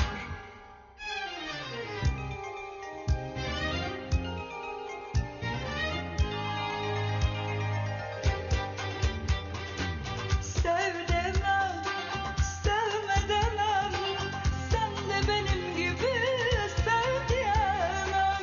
Ömrümün neşesini seninle buldum, kaybedemem. Nerelerdeydin sevgilim, seni kader mi sakladı? Yıllardır beklenen bu huzur şimdi beni kucakladı. İstemem ayrılık, boynumu büksün. İstemem aşkıma leke sürülsün. Ben rüyamda bile yalnız seni sevdim. İstemem baharda yaprak dökülsün. Aşkın alevse hasretin bir kor. Senin yokluğunu kalbime sor. Dünyaya seninle gelmiş gibiyim. Sensiz yaşamayı düşünmek çok zor. İstemem ayrılık, boynumu büksün. İstemem aşkıma leke sürülsün. Ben rüyamda bile yalnız seni sevdim. İstemem baharda yaprak dökülsün. Aşkın alevse hasretin bir kor. Senin yokluğunu kalbime sor. Dünyaya seninle gelmiş gibiyim. Sensiz yaşamayı Gel manın neyisi burada. Bakana suyu çıkıyor. Gel baba gel. Ay. İkizleri taktı. Şimdi abi ben kabak satıyorum burada. Hakan'la Rüzgar nereden eserse başlayınca böyle herkes durdu bir şekilde. Hiç kimse bir şey almıyor. Hepimiz dinliyoruz yani. Çok güzel program oluyor ama parasız kaldık yani. Hakan'la Rüzgar nereden eserse. Kavun kesmeyecek kavun var efendim. Hoş geldiniz. Buyurun abi. Şimdi bir konumuz daha var. Konuğumuzun daha önceden tanıyorsunuz zaten. Uçaklar konusunda uzman. Sevgili Celil Korsan. Bizle beraber Celil Çevik. Celil'cim selamlar. Selamlar Hakan. Nasılsın? İyidir valla, ne olsun. Geçen 3 haftadan beri keyfin yerinde mi? İyi. İşte biraz grip, biraz kırgınlık falan var ama iyi. Ya ben aslında geçenlerde sana birkaç tane daha soru soracaktım. O anda canlı yayında tabii unuttum gitti. Arkasından bana sevgili Ali Yunan dedi ki ya Hakan biraz daha niye konuşturmuyorsun konukları dedi. Allah dedim ya, doğru söylüyor. Bu arada birkaç tane de soru sordum insanlara. Neler merak ediyor insanlar diye. Onlar da bana soruları anlattılar. Evet. Dediler, pardon, sorularını sordular. Ben de şimdi soruları sana soracağım abi. Tamam. Şimdi abi geçenlerde Necla'nın dikkat etsin uçağında inanılmaz böyle bir buzlanma vardı. Kanada'dan kalkamadılar galiba, tam hatırlamıyorum. Bir süre geçti kalktılar. Bu buzlanma ilk önce kar yağmıştı, ondan sonra petek petek karlanmıştı. Bu buzlanma nasıl önleniyor abi? Şimdi buzlanma önlemek için glikol artı alkolden oluşan bir karışım, bir nevi antifriz olarak düşünelim. Bu çeşitli yoğunlukta hazırlanıyor. Uçağın uçacağı bölgede veya bulunduğu bölgedeki buzlanmanın hava ısısının derecesine göre bu kanatlara yatay stabilizeler, dikey stabilizerlere sıkılıyor. Yani buradaki amaç kanat üstündeki ekipmanların daha rahat açılıp kapanması, buzlanmaması. Şimdi Necla Korsan'ın o resimlerini ben paylaştığı resimlere baktım. Hatta bir yorumda yazmıştım uçak kalkmaz diye. Ha, evet evet. O işleme de-icing deniyor. Yani buz giderme. İşte çeşitli yollarla üstündeki buzlar temizleniyor. Temizlendikten sonra da bu bahsettiğim işte sıvı bir aparat, makine yardımıyla uçak kanatlarına sıkılıyor. Belli bir hareketler yapıldıktan sonra uçuşa devam ediyor. Bir de anti-icing işlemi var. Bu da buz önleyici. Bu buz önleyici de işte yani bahsettiğim bu glikol ve alkol karışımının uçağın kanatlarına sıkılıp seferine devam etmesi. Peki bizim normalde bizim iklimimizde ne kullanılıyor? Glikol ve alkol karışımı kullanılıyor. Bir ara üre kullanılıyordu, gübre. Yani bildiğimiz bu tarlalarda kullanılan üre gübreler vardı. Kokmuyor mu abi be? Yok, kokmuyor. Tahmin ediyoruz. Suni gibi. Sonra işte bu terör olayları falan yasaklanınca bunlar da kalktı. Şimdi sadece herhalde pistleri buz tutmasın diye kullanıyorlar. Peki abi bizde normalde teknelerde falan farda kafesi var. Peki uçağa yıldırım düşerse ne oluyor? Uçağa yıldırım düşerse ne oluyor? Uçağın gövdesi zaten bir Faraday kafesi. İmalat aşamasında yapılmış bir şekilde. Kanat uçlarında eğer kanadın arkasında hiç yolculuk ettiysen böyle tükenmez kalem gibi çıkıntılar var. Statik discharger'lar. Uçağın gövdesinde toplanan bu elektrik akımı bu kanat uçlarından atmosfere atılıyor. Yani uçağa havada yıldırım düşmesi uçağı hiçbir şekilde etkilemiyor. Yani o statik portlardan atmosfere atılıyor. Peki yani sonuçta uçağa yıldırım düştüğü zaman hiç kimse bir şey anlamıyor mu kısacası? Yani şimdi kanadın üstüne falan düşer de o sırada sen camdan bakarsan ancak o zaman şey yaparsın. Yoksa normal bir uçuşta yani normal bir zaten saniyenin binde kaçta birinde olan bir olay. Yani hissetmek imkansız gibi bir şey. İşte bizde uçağın üstüne düşerse zaten görme imkanı yok. Kayıklarda çünkü bizde normalde biliyorsun çoğu zaman veya çoğu zaman değil mi ama direkt olarak eğer tekne yıldırım yemişse elektronik aletleri genelde bir sıkıntı yaratıyor. O yüzden artı ve eksiği kesmeyi öneriyorlar ya. Peki uçaklarda bütün göstergelerin gitmesi falan diye bir şey söz konusu oluyor mu bu durumda? Hayır kesinlikle. Aynen devam ediyor onlar. Topraklama olmadığı için şimdi teknede su topraklama vazifesi görüyor. İşte havada hiçbir yerden toprak alamıyorsun yani şeye benziyor. Nasıl diyeyim? Elektriği teline tutunup da havada sallanmaya benziyor. Herhangi bir yere değmezsen saatlerce. Kuşlar oturuyor zaten abi saatlerce orada. Yani aynı şekilde. Topraklama almazsa hiçbir şey olmaz. Uçak havada topraklama alamayacağı için herhangi bir sakıncası yok yani. Peki abi, diğer sorum ne olacak? Bu uçakların kanatlarına yukarı doğru böyle eğik bir parça ilave etmeye başladılar. Aslında onları sonradan da yapmaya başladılar. O parça nedir abi? Tam kanatların ucundaki yukarı doğru bakan. Evet, o bahsediyorsun. Bunlar yakıt tasarrufu için sonradan uçaklara takıldılar. Fakat başarı da sağlandı yani. İlk başta acaba Hani o da eğimli bir parça. Kaç metre? 50 santim falandır anca, değil mi o? uçağın boyutuna şeyine göre tabii değişiyor. Nasıl söyleyeyim sana? Uçak gövde tipine göre. Ses de bu arada biraz gidiyor, kusura bakma. Grip mi? Gripten, evet, devamsız grip. Evet. Kanat uçlarında uçak havada süzüldüğü zaman bir kanat uçlarında anafor oluşuyor. Hı hı. Havada. Bu uçlardaki wingler kanattaki havayı bozduğu için uçağın yakıt performansını arttırıyor. Hı. Peki yüzdesel bir şey verebilir misin buna? Nasıl? Yüzdesel bir veri verebilir misin? %2, yok. %1. Yok, o kadar kesin bir bilgim yok o konuda. Abi o zaman aradan bir İlhan İrem girelim. Ondan sonra tekrar devam edelim mi? Tamam, olur. İlhan İrem'den sonra devam ediyoruz. Tamam.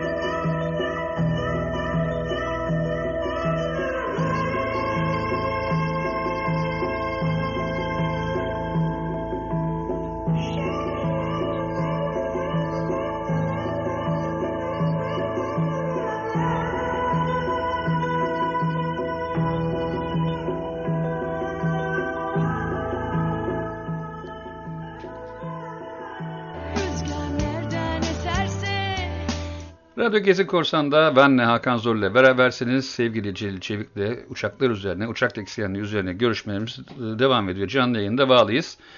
Şimdi Celil, şeyi sormak istiyorum abi. Uçak yakıtı. Bildiğimiz Zippo benzeri midir aslında bu? Değil. Hı. Uçak yakıtı. Biraz daha yüksek sesini alabilir miyim?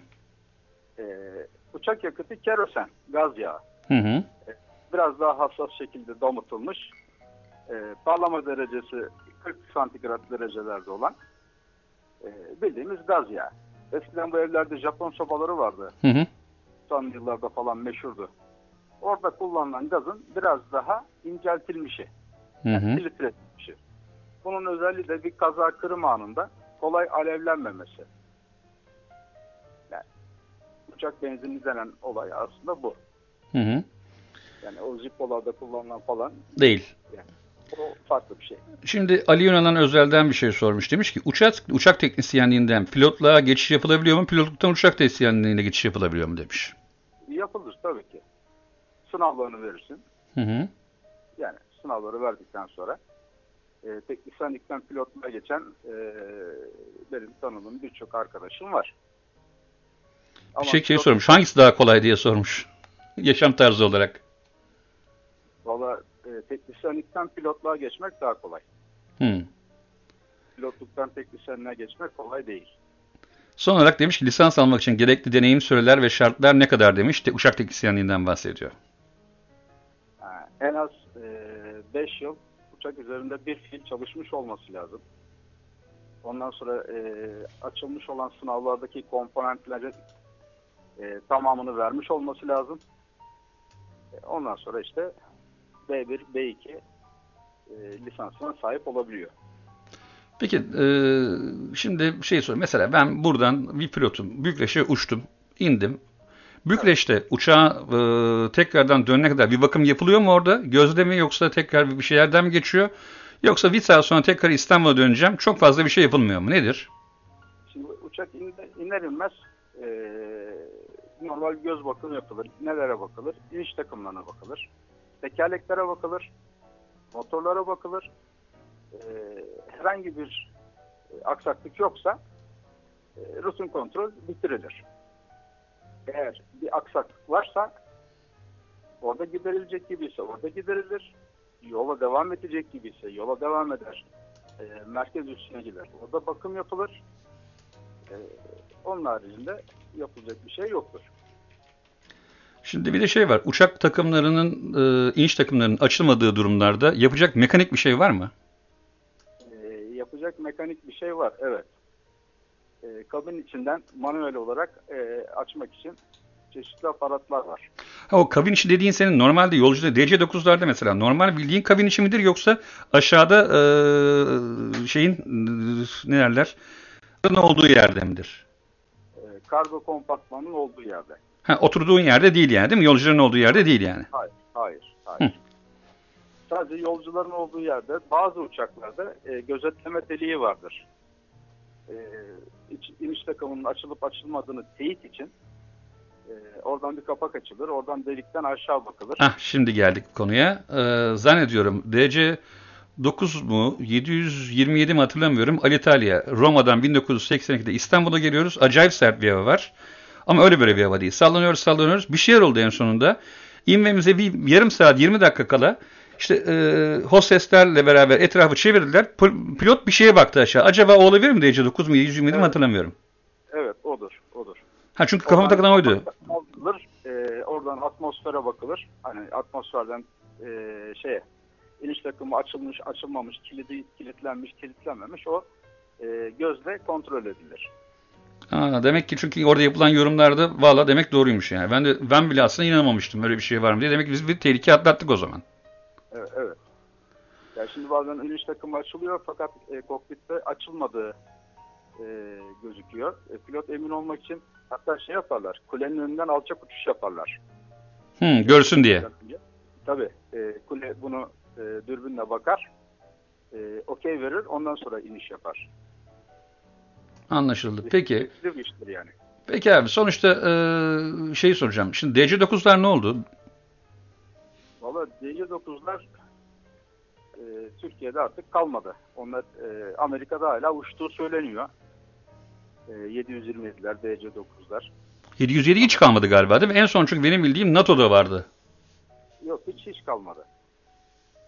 Özel şirketlerde vardı. Onlar da gitti. Çoğu zaten buradakiler hurdaya ayrıldı. Kimisi bazı bu köfteci oldu. Verildi. Evet.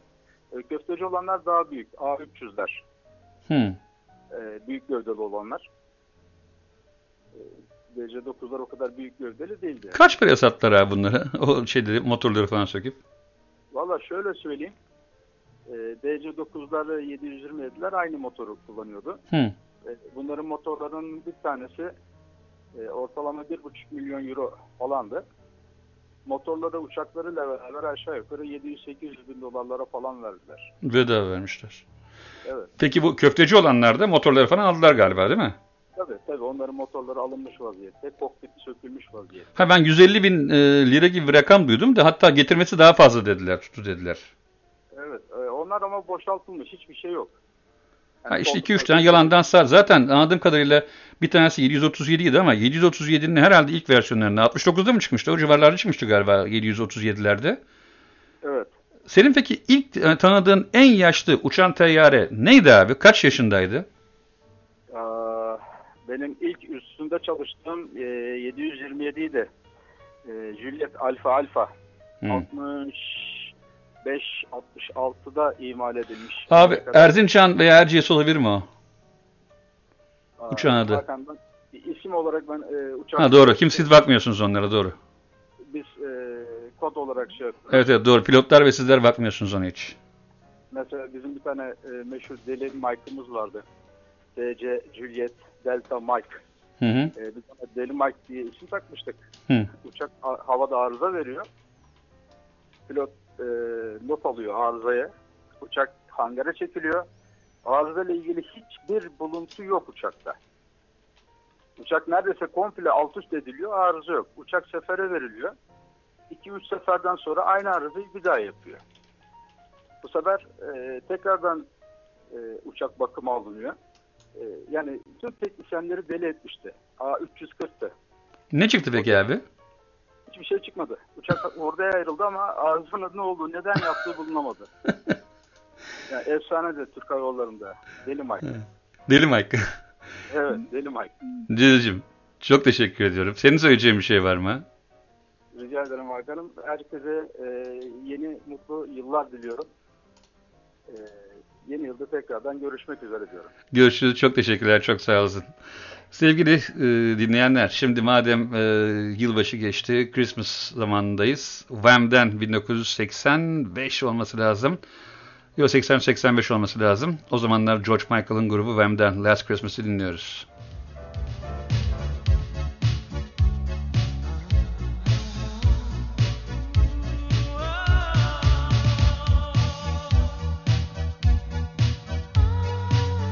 Az sonra sürpriz açıklanacak.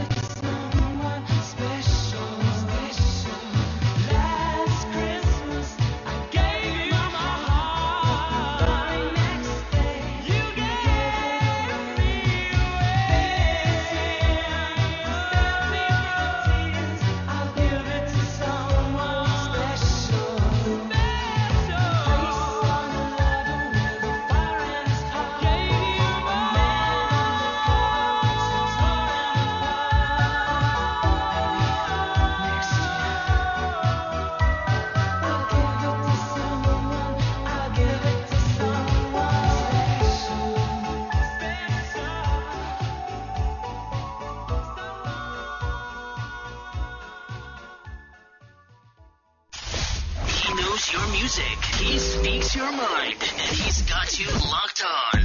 Because you're listening most greatest DJ on the world, Mr. Hakan Zorlu. Woo. Efendim saatlerimiz şu anda tam 23.34. Dünden beri söylediğimiz sürprizimiz için canlı yayında kim var biliyor musunuz? Hemen bağlandık bile. Turan abicim, Turan Alçan hatta. Hakan merhaba. Turan abicim selam, nasılsın? Teşekkür ederim, iyiyim. Sen de iyi misin? İyiyim valla. Abi bir artık hadi şu şeyi söyle de insanlar rahatlasınlar ya. Neyi? Sürprizimizi. Hemen öyle çabucak söylenir mi? Söylenmez mi? Şarkı dinleyelim bir iki tane ondan sonra. Olur abi, peki dinleyelim. Ama ondan evvel abi biraz mikrofona doğru konuşabilir misin? Şimdi iyi mi? Biraz daha. Telefon ağzıma girdi Hakan. Niye bağırıyorsun abi? Turan abi şimdi o zaman hadi biraz geçmişe gidelim ya. 2006'lı yıllara gidelim bakalım. Hani o ilk zamanlarımıza, ilk 30 kişi başladığımız zamanlara. Evet. Bir kere herkese iyi akşamlar. Bütün Gezgin Korsan'a iyi akşamlar. Daha doğrusu iyi geceler. Evet, o yıllara gidersek Gezgin Korsan'ın kuruluşundan biraz bahsedelim. Herkes biliyor gerçi ama bir de değişik bir şeyle, anlatımla bunu herkes dinlesin. Gezgin Korsan zaten isminden de belli, korsanca bir hareket. O dönemde de bir takım arkadaşlarımız yarış kurallarına karşı gelmek, daha doğrusu yanlış korulmuş yarış kurallarını kendilerine göre düzeltebilmek amacıyla Gezgin Korsan'ı kurmuştu ve başarılı da oldu. Hatta Gezgin Korsan'ın ilk aktivitesi de bir yarış düzenlemekti. Sonuncu geleceğin kazandığı yarıştı. Evet. Alternatif bir yarış düzenlenmişti. Çok da keyifli olmuştu. Hepimiz de katılmıştık. Zaman içerisinde Gezgin Korsan hem içeriği açısından hem de ismiyle mütenasip, eski deyimle mütenasip, çok çabuk gelişmeye başladı ve biraz da kabuk değiştirdi. Biz denizcilerin, yani Gezgin Korsan'ı oluşturan her bireyin zaten içinde olan bir deniz sevgisi ve yardımlaşma arzusunu biraz daha ön plana çıkararak kendine bir misyon ve bir vizyon edindi Gezgin Korsan. Neydi bu? İnsanları denizle tanıştırmak, denizi sevdirmek, denizde vakit geçirmelerini sağlayabilecek bir takım olanaklara sahip olmalarını temin etmek. Ve işte o yıllardan bu yıllara hala Gezgin Korsan çeşitli aktiviteleriyle ama hep aynı heyecanla ve aynı olumlu hareketleriyle devam ediyor. Ve aynı coşkusuyla bile diyebiliriz yani. Aynı coşkusuyla, evet, daha doğru bir kelime. Aynı coşkusuyla devam ediyor. Ve devam edecektir de. Çünkü Gezgin Korsan yaşayan bir organizma ve hep yeniliklere açık. Bu yenilikleri merkezi bir yönetimden ziyade daha bölgesel ve fikirlere saygılı bir şekilde yürüttüğümüz için herkesin fikrinden ortaya bir takım yenilikler çıkıyor. Ve bir sürü şeyi yapmaya çalışıyoruz ve yapıyoruz, başarıyoruz da zannediyorum. İşte o zamanlar tabii. Gezgin Korsan işte bu. Evet, o zamanlar tabii dedin. İşte o zamanlar tabii bir de her hafta denize çıkıyorduk. Her hafta. Hatta geliyorduk pazar akşamı saat akşam 11'de bir dahaki hafta ne yapalım konuşmaya başlıyorduk. Hatırlar mısın onları? Tabii. Daha kolay iletişim kurabiliyorduk. Ama Gezgin 40 kişiydik. Korsan, evet, Gezgin Korsan şimdi de her hafta denize çıkıyor. Bakma sen ben çıkamıyoruz belki. Ben zaten çıkamıyorum yani. İstersen o konuyu da biraz açalım. Abi bir müzik arası verelim istersen abi, o konulara girmesen. Evet. Şimdi Gezgin Korsan hep denizde Zafer abi Dedioğlu denizde devamlı mesela. Şimdi mesela Doğan çok Mesela. denizde. Yeni aldı teknesini. Kim? Doğan Korsan var biliyorsun. Mehmet Cem Özer'in bizim teknesini aldı. Evet, evet. O devamlı denizde. Yani dolayısıyla hele Gezgin Korsan'ın daha da yaygınlaşmasından sonra daha haberimiz olmadan denizlere açılan ve zamanını denizde geçiren bir sürü korsan var. Evet. Dolayısıyla Gezgin Korsan hep denizde. Ama dediğin doğru, o zamanları hatırlamak gerekirse hepimiz biraz daha gençtik herhalde, değil mi? Tabii 11 yıl evvelden bahsediyoruz. 11 yıl. Az değil canım. Sen askere daha yeni gelmiştin askerden abi. Ben daha gitmemiştim. Anladım. Doğru söylüyorsun.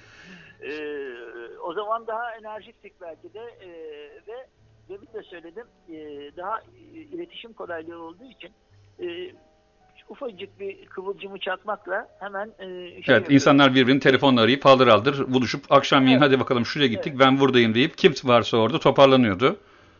Evet. Abuk yerlerde yemek yediğimizi hatırlıyorum ben. Ben bir anda kendimi Ataköy'de buluyordum mesela. Ataköy'de bir yerde bir arkadaş aramış. Burada biz yemek yiyorduk o saatte orada. Abi bir müzik arası verelim o zaman. Olur. İstersen sen anons et. Peki benim için anısı olan bir şarkı isteyeyim ben. Tom Jones'tan Delilah'la çalabilir misin? Hemen geliyor. Bana bir 5 saniye verirsen ben de orada şarkıyı hazırlayayım. Bu arada Deluxe Pendik'te Nova Kalamış'ta değil mi? Evet. Deluxe hayır. Deluxe Pendik'te Nova Bodrum'da, Öğren'de. Ha daha gelmedi mi Nova yukarıya? Yok. Daha getirmedik. Bu sene de getirmeyeceğiz herhalde. Ben uzun zamandır oraları pek gezmemiştim. Dolayısıyla önümüzdeki yaz oraları bir gezeyim diye düşünüyorum. Öyle bir düşünce var kafamda. Bakalım şarkı hazır abicim. Tom Jones'dan Delilah'la geliyor. Tamam, teşekkür ediyorum. Und nun, Tom Jones.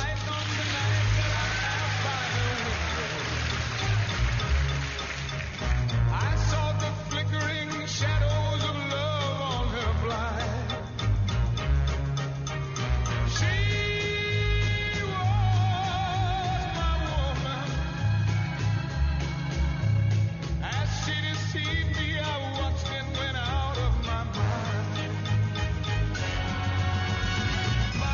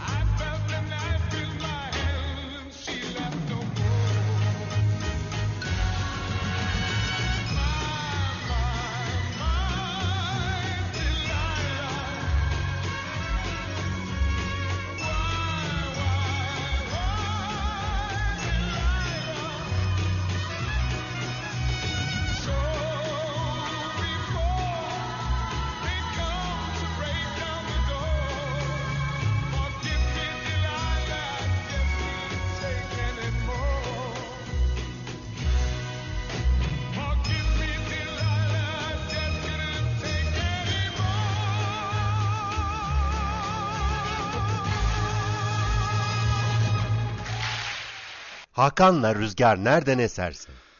Sevgili dinleyiciler, Turhan Nazikcan'la hattayız. Devam ediyoruz ve şimdi Turhan abiye soruyoruz. Turhan abi, sürprizi şimdi mi açıklayacağız, sonra mı açıklayalım? Bence biraz daha sonra açıklayalım ya. Sohbet güzel gidiyor. Bu işi tam 12'de yapalım mı? Neden? Tam 12'de yapalım bence. Tam 12'de yapalım. Tamam. Tam 12'de yapalım. 29'una yeni servisle girmiş olalım. Evet. Şimdi abi biraz şey... Tam 12'de açık. Tamam, tam 12'de açıklıyoruz. O zaman denk getiriyoruz. Turan abi, zamanında neler konuşuyorduk hatırlarsın değil mi? Gezgin Korsan'da 20-30 kişi varsa. Şimdiye kadar bakayım şu an itibariyle 7500 küsür üye olmuştuk ama 20 küsür 25 bin tane başvuru var neredeyse. İşte eksik bilgisi olmayanı kabul etmemişik. Telefon numarasını yazmayanı kabul etmemişik. Adını Ahmet Mehmet yazını kabul etmemişik ve şu anda bu noktaya gelmişik. Zaten hep konuştuğumuz hikaye vardı ya hani kalite kuantiteden daha önemlidir diye. Evet. Hadi o zamanlar neler düşündük, neler yaptık, ne yaparız, ne ederiz, kaç kişi olurduk onları hatırlıyor musun rakamları? Vallahi rakamları tam olarak hatırlamıyorum ama ilk 100 kişi olduğumuzda büyük bir sevinç yaşamıştık. Evet, 100. üyeyi kutlamıştık. Evet. 100 kişiye ulaştık demiştik. Hatta ondan sonra 1000'i hatırlıyorum ben. 1000 kişiyi hatırlıyorum. Şimdi bakayım istatistiklerden ben de görmeye çalışayım. Doğru. Tabii 1000 kişiye de ulaştığımızda 2007'ydi yok 2009'da zannediyorum yanlış hatırlamıyorsam. Benim o hafızam çok iyi çalışmıyor. Ama zannediyorum. Ben de atıyorum zaten abi çaktırma şimdi. 2009 yılı falandı. Ve 1000 kişi olduğumuzda da muhteşem bir sayıya ulaştığımızı söylüyorduk. Şimdi kaç? 7500 kişi. Evet abi doğru. 2008 senesini yani 2008 senesinin Mayıs'tan 7 ayını 581 kişiyle kapatmışık. 991 kişi eklenmiş. Evet 2009 senesinde 1000'i bulmuşuk biz. Evet. Yani mesela bu senede 2928 yeni üye olmuş. Mesela şu anda da yukarıda admin ekranında görüyorum. 2 kişi daha üye olacak. 2 kişi onay bekliyor mesela. Valla Gezgin Korsan açısından bana göre onur verici bir tablo. Evet, ben de hatta şu an dinliyorum bilmiyorum ama Mesut Özyer ve Erol Deniz şu anda hatta üyeliklerini ben elimdeyken onaylıyorum. Hoş geldiniz. İlk defa da canlı yayında birisine hoş geldin diyoruz. Duyuyorlarsa. Evet. 2 tane yeni Gezgin Korsan'a hoş geldin diyelim hep beraber. Aynen öyle. Evet abi kesin sen özür dilerim. Gezgin Korsan'ın bu seviyeye ulaşmasında emeği geçen herkese bu klasik bir cümle ama hakikaten canı gönülden teşekkür etmek istiyorum.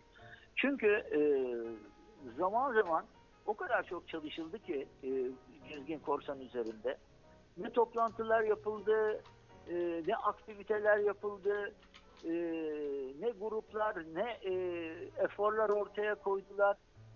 Ve şimdi böyle büyük bir kitle haline geldik. Ve daha da ileri gideceğiz. Böyle durmak zaten bizim gibi insanlara yakışan bir şey değil. Daha önceki konuşmamızda da söyledim. Gezgin Korsan içimizdeki denizcilik tutkusu ve denizcilik terbiyesi üzerine kurulmuş bir sistem. Evet, terbiyesi çok doğru bir laf.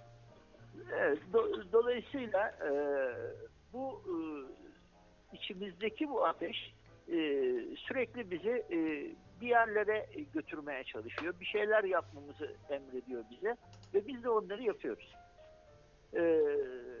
Ve faydalı da oluyoruz. Demin de söyledim ve faydalı da oluyoruz. O dönemlerde gene hatırlıyorum gezilerden bir tanesinde ilk böyle 12-13 tekne Sivriada'ya gitmiştik. Ve 12-13 tekne gittiğimizde Sivriada'da önemli bir sayıydı bizim için. 13 tekneyi bir araya toplayıp gidebilmek. Hatta bir dergi haber yapmıştı. 13 tekne toplandılar falan diye. Dergi miydi, gazete miydi hatırlamıyorum onu. Keşke saklasaydık onları bak.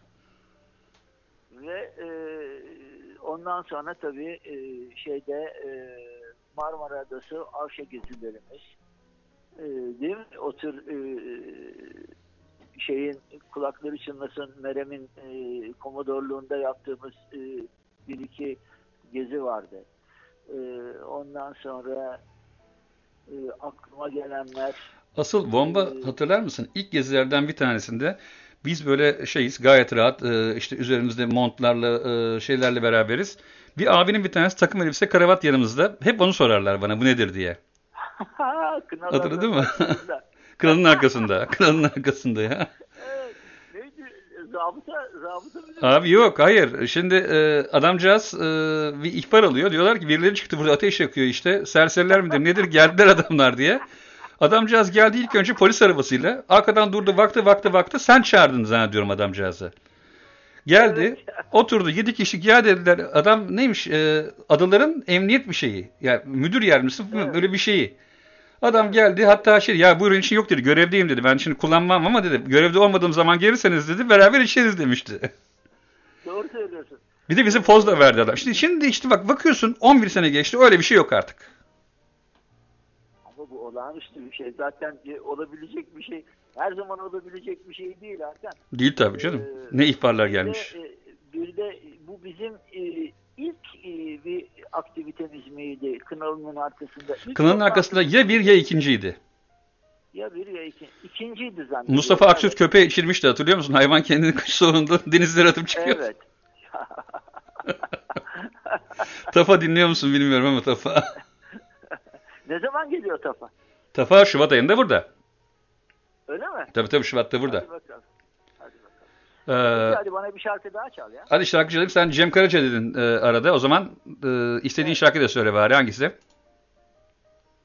Valla tamirci çırağı olabilir. Resimdeki gözyaşları olabilir. Ben resimdeki gözyaşlarını hazırladım. Hadi onu çalalım. Tamam.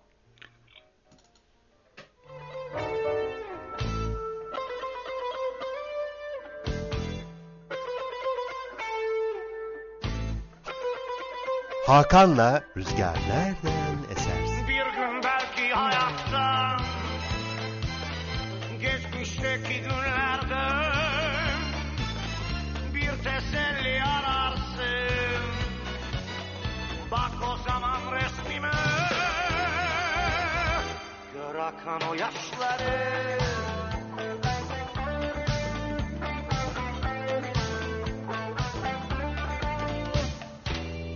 Benden sana son kalan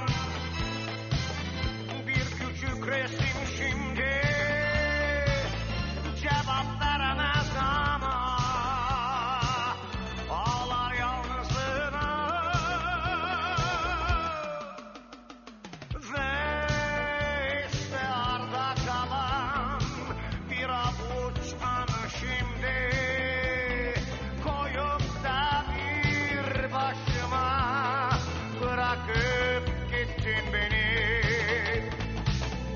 Bir gün belki hayattan, geçmişteki günlerden bir teselli ararsın.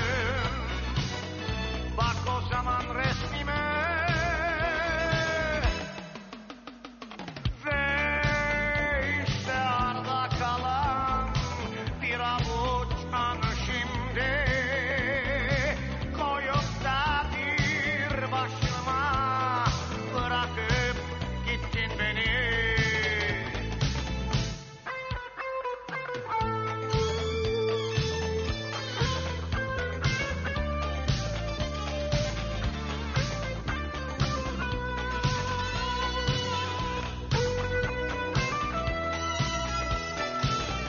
Bir gün belki hayattan, geçmişteki günlerden bir teselli ararsın. Bak o zaman resmime, gör akan o yaşları. Lay lay, lay lay lay lay, lay lay lay lay, lay lay lay lay, lay lay lay lay, lay lay lay lay, lay lay lay lay, lay lay lay lay, lay lay lay lay, lay lay lay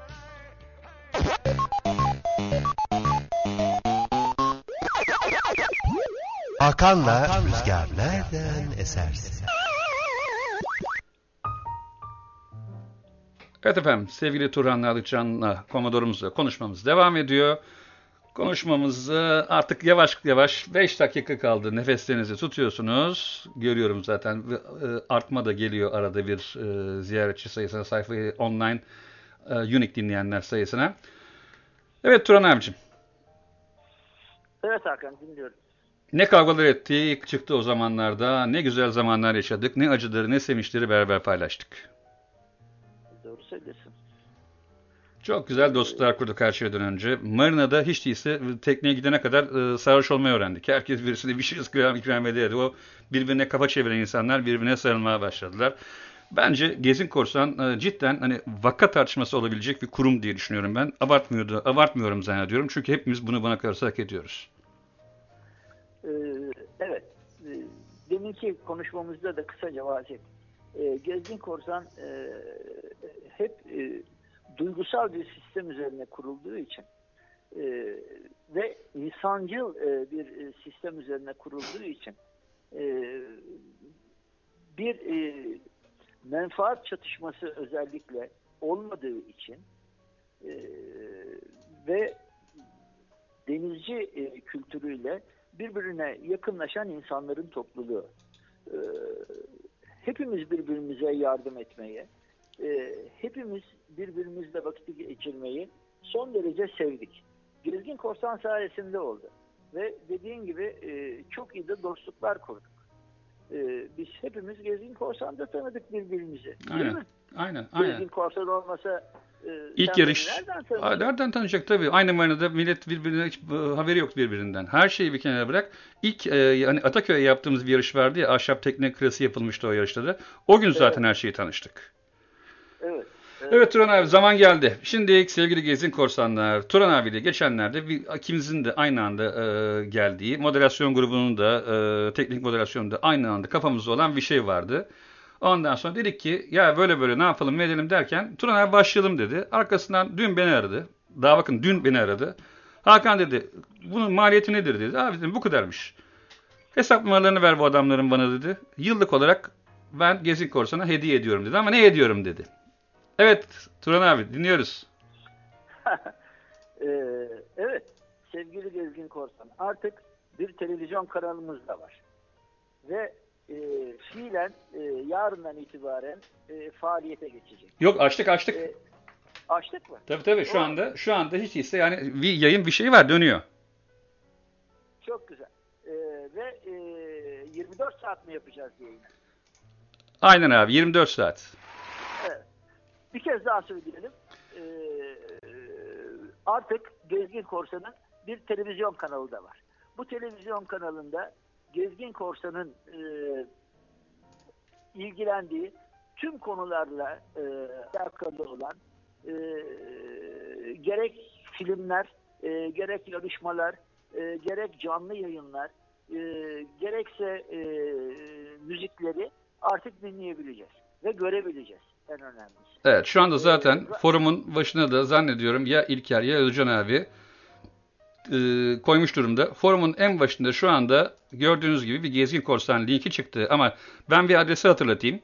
gezginkorsan.org HTTPS girmiyor şu anda. Şu anda sertifikaları hallediyoruz.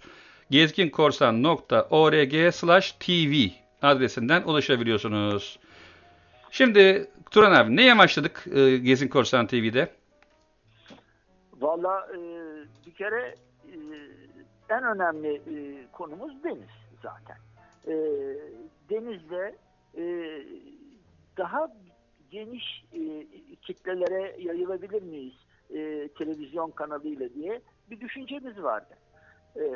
Ve görsel bir takım şeyleri daha rahat anlatmamız olanağı olacaktı. Yaptığımız forumda, yaptığımız YouTube'da olsun, diğer kanallarda olsun yaptığımız bir sürü görsel şey var. Bunların özetlerini toparlayıp aynen. Evet, o görsellerin özetlerini, o görselleri orada döndürerek insanların sunumuna hatta araştırma veya okuma zorluğunu ortadan kaldırarak görsel olarak anlatma kolaylığını sağlayacağız herkese. diye düşünüyorduk. Evet, aynen. Bana da mesela söylenen bir hikaye var. Sözünü kestim abi. Çok özür dilerim.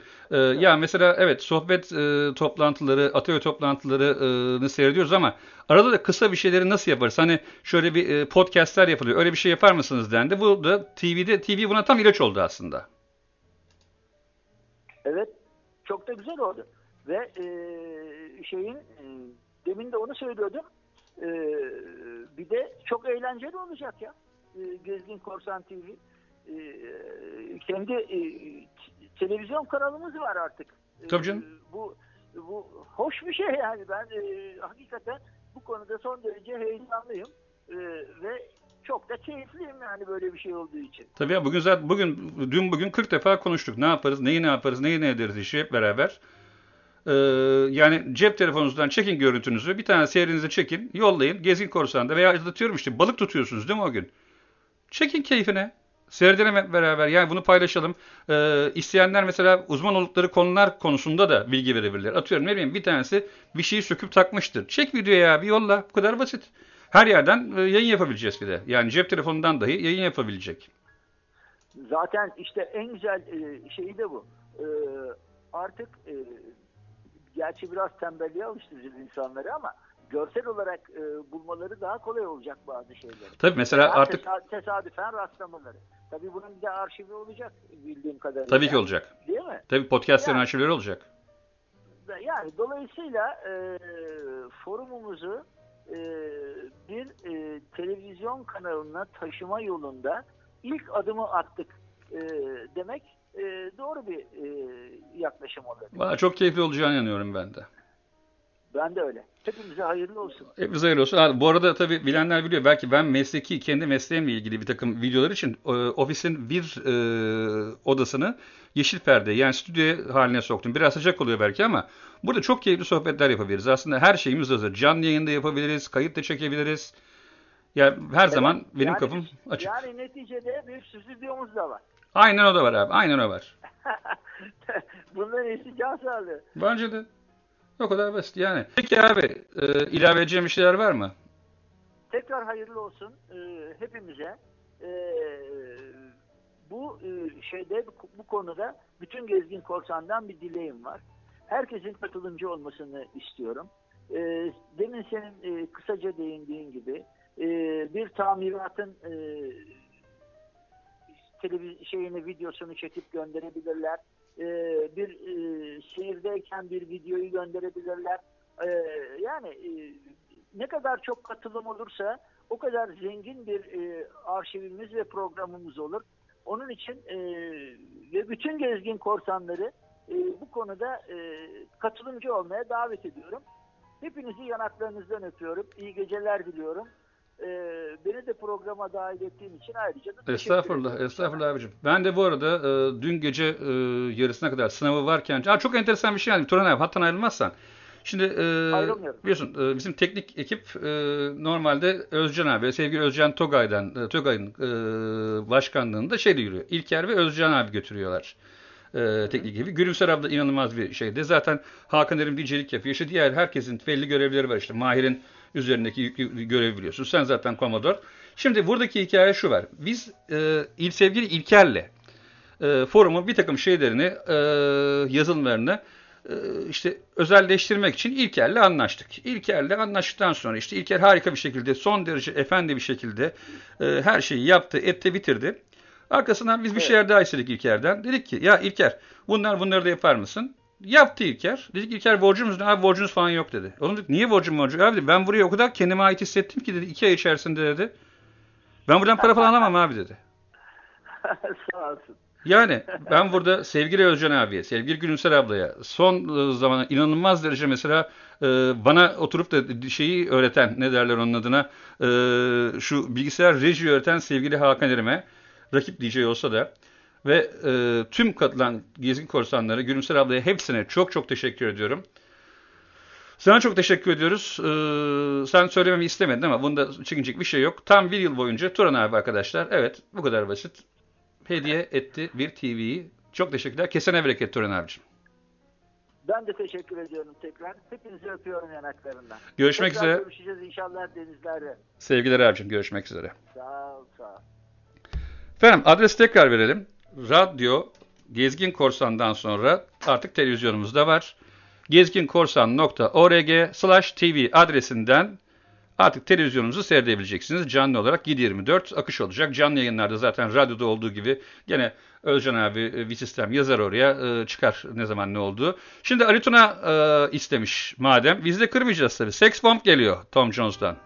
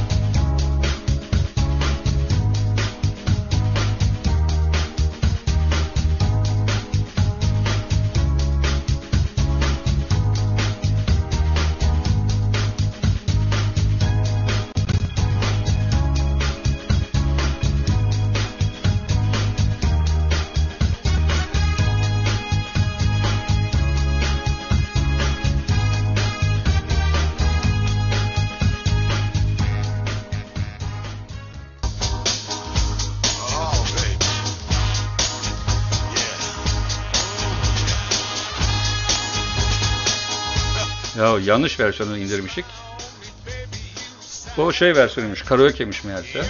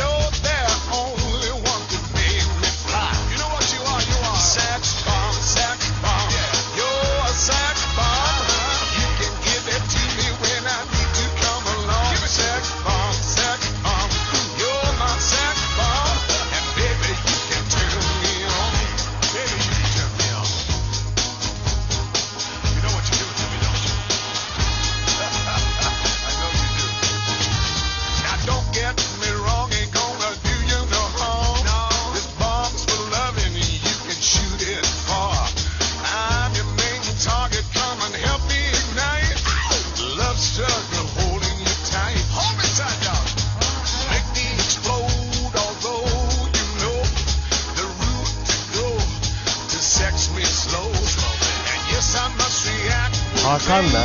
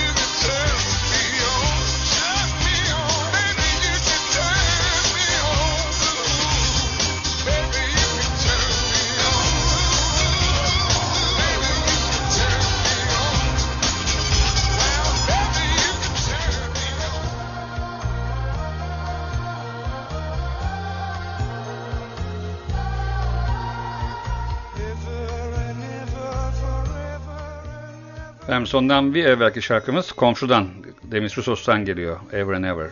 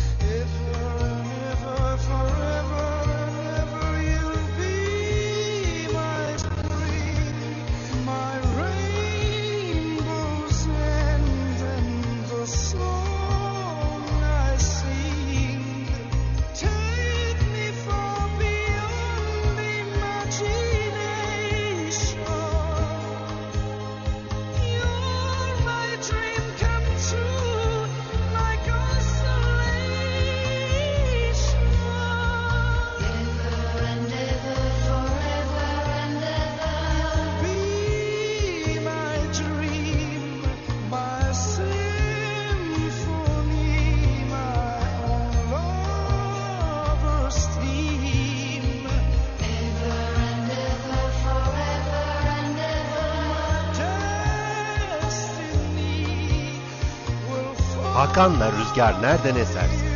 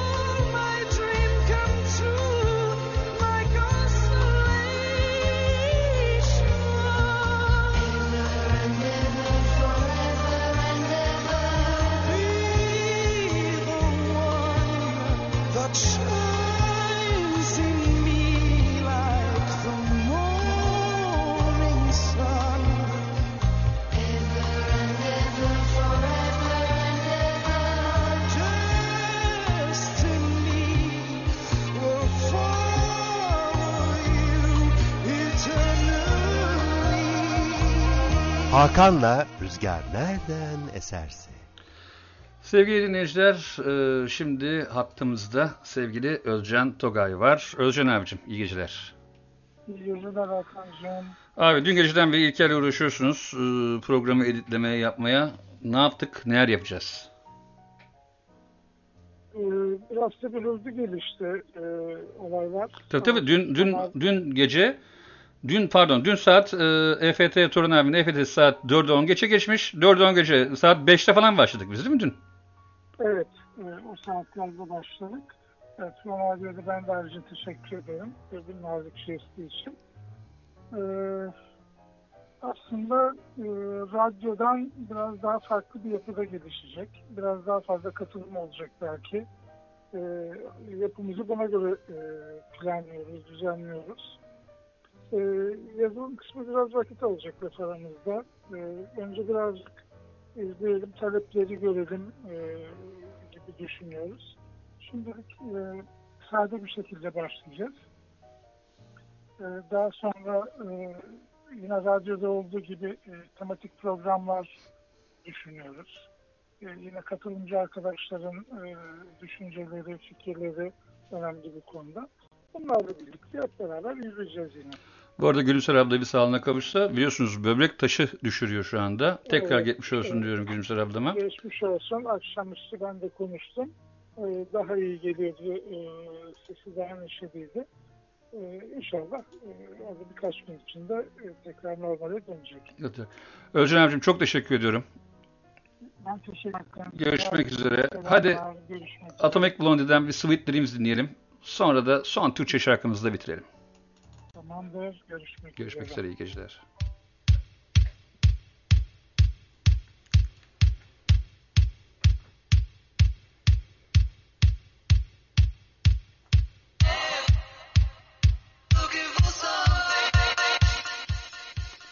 Kaç senesiydi bu, hatırlar mısınız? 1984'ler falan mıydı acaba? Ne zamanlardı? Herhalde 84'lerden daha önceydi.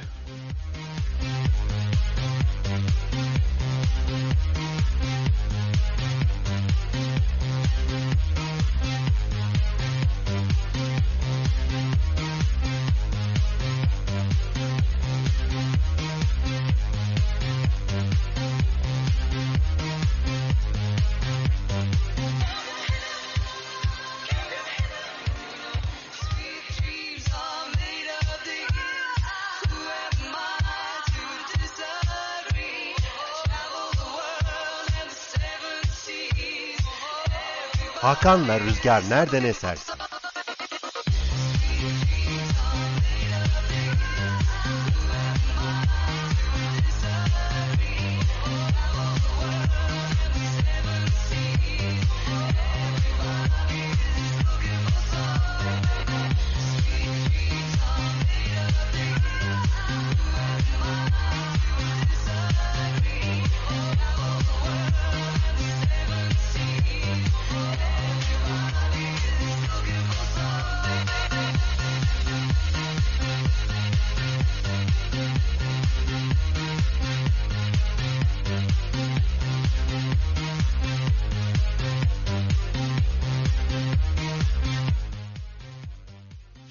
Hattımızda son konuğumuz sevgili İlker Şen. İlker, dün geceden beri çalışıyorsunuz Özcan abiyle. Ben yattım, siz devam ettiniz. Ne haber İlker bu arada? Merhabalar, iyi yayınlar Hakan abi. Ne yaptınız? Ne bitiyor? Ne noktasısın? Bir de yarın sınavı var abicim. Bırak hiç uğraşma. Bir şeyde neler yaptın? Hiç önemli değil. Neler yaptık? Televizyon yayınının sayfasını sanki bir dizi film izleme sitesi gibi sayfalarında olan örneklere benzer şekilde sinema modu ekledik. Hı. Ne işe yarıyor? Tıkladığınızda sayfayı, ekranı karartıyor. YouTube'daki tam ekran yapma gibi, tam ekran dışında YouTube'daki sinema modu gibi. Sonrasında SSL sertifikasında bir problem yaşamıştık. Onu giderdik. Yayın akışı ekleyeceğiz. Tabii bunlar yeni olduğu için ellerinize sağlık İlker'cim. Biraz evvel senin Gezgin Korsan'a nasıl bağlandığını anlattım. Hani bu işi profesyonel başlayıp ben Gezgin Korsan'dan para almam, bana para bir daha söylemeyin dediğini anlattım zaten. Aramıza hoş geldin İlker. Çok memnunum aranızda olmaktan. Umarım sen geldiğinden ve çok şey zaten forumda da değişti. Ellerine sağlık her şey için. Rica ederim. Senin işini bırakıyoruz. Dersinle baş başa İlker'cim. İyi geceler. Ellerine, emeklerine sağlık her şey için. Teşekkür ederim. İyi akşamlar. Görüşürüz. İyi yayınlar dinleyenlere de. Ben Hakan Zorlu. Hakan'la Rüzgar nereden eserse'nin son şarkısına geliyoruz. Hepinize iyi geceler diliyoruz. Tekrar duymamış olanlar için söylüyorum. Radyo Gezgin Korsan'dan sonra Gezgin Korsan TV'miz gezginkorsan.org/tv altında. Zaten gerekli yönlendirmeleri forumdan da göreceksiniz. Bunun için sevgili Turan Nazikcan'a bir yılın hediyeti için tekrar ben teşekkür ediyorum. Herkese emek için teşekkür ediyorum. Nilüfer'den dinliyoruz. Seni öptüğüm yerde ve iyi geceler diliyorum. Haftaya görüşmek üzere. Bu arada herkesin yeni yılını tüm iştenliklerimle kutluyorum. Umarım her şey çok güzel olacak. Seni beklerim öptüğün yerde. Belki bir akşam dönersin diye. Belki dönersin eski günlere. Dayanamadım yazdım ben sana. Dargınlık bitsin cevap yazsana. Beraber olalım ömür boyunca. Dağlara şimdi akşam çöktü. Çiçekler boynunu büktü. Hepsi sensiz öksüzdü. Kuşlar yuvaya döndü. Senin şehrine yolcular vardı. Şafakta gemiler hep demir alır. Seven sahilde hep yalnız kalır. Kıskanırım seni o yolculardan. Belki seversin birini diye. Mektubumu sen oku bana.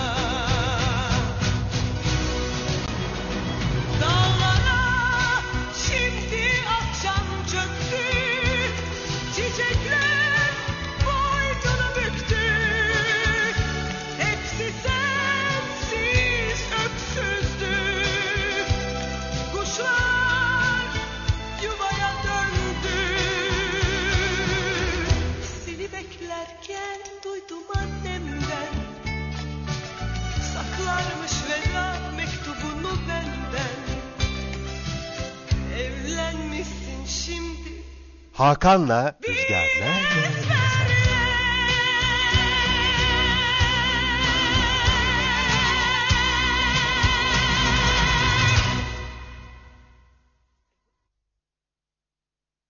Bitti ya. Program bitti.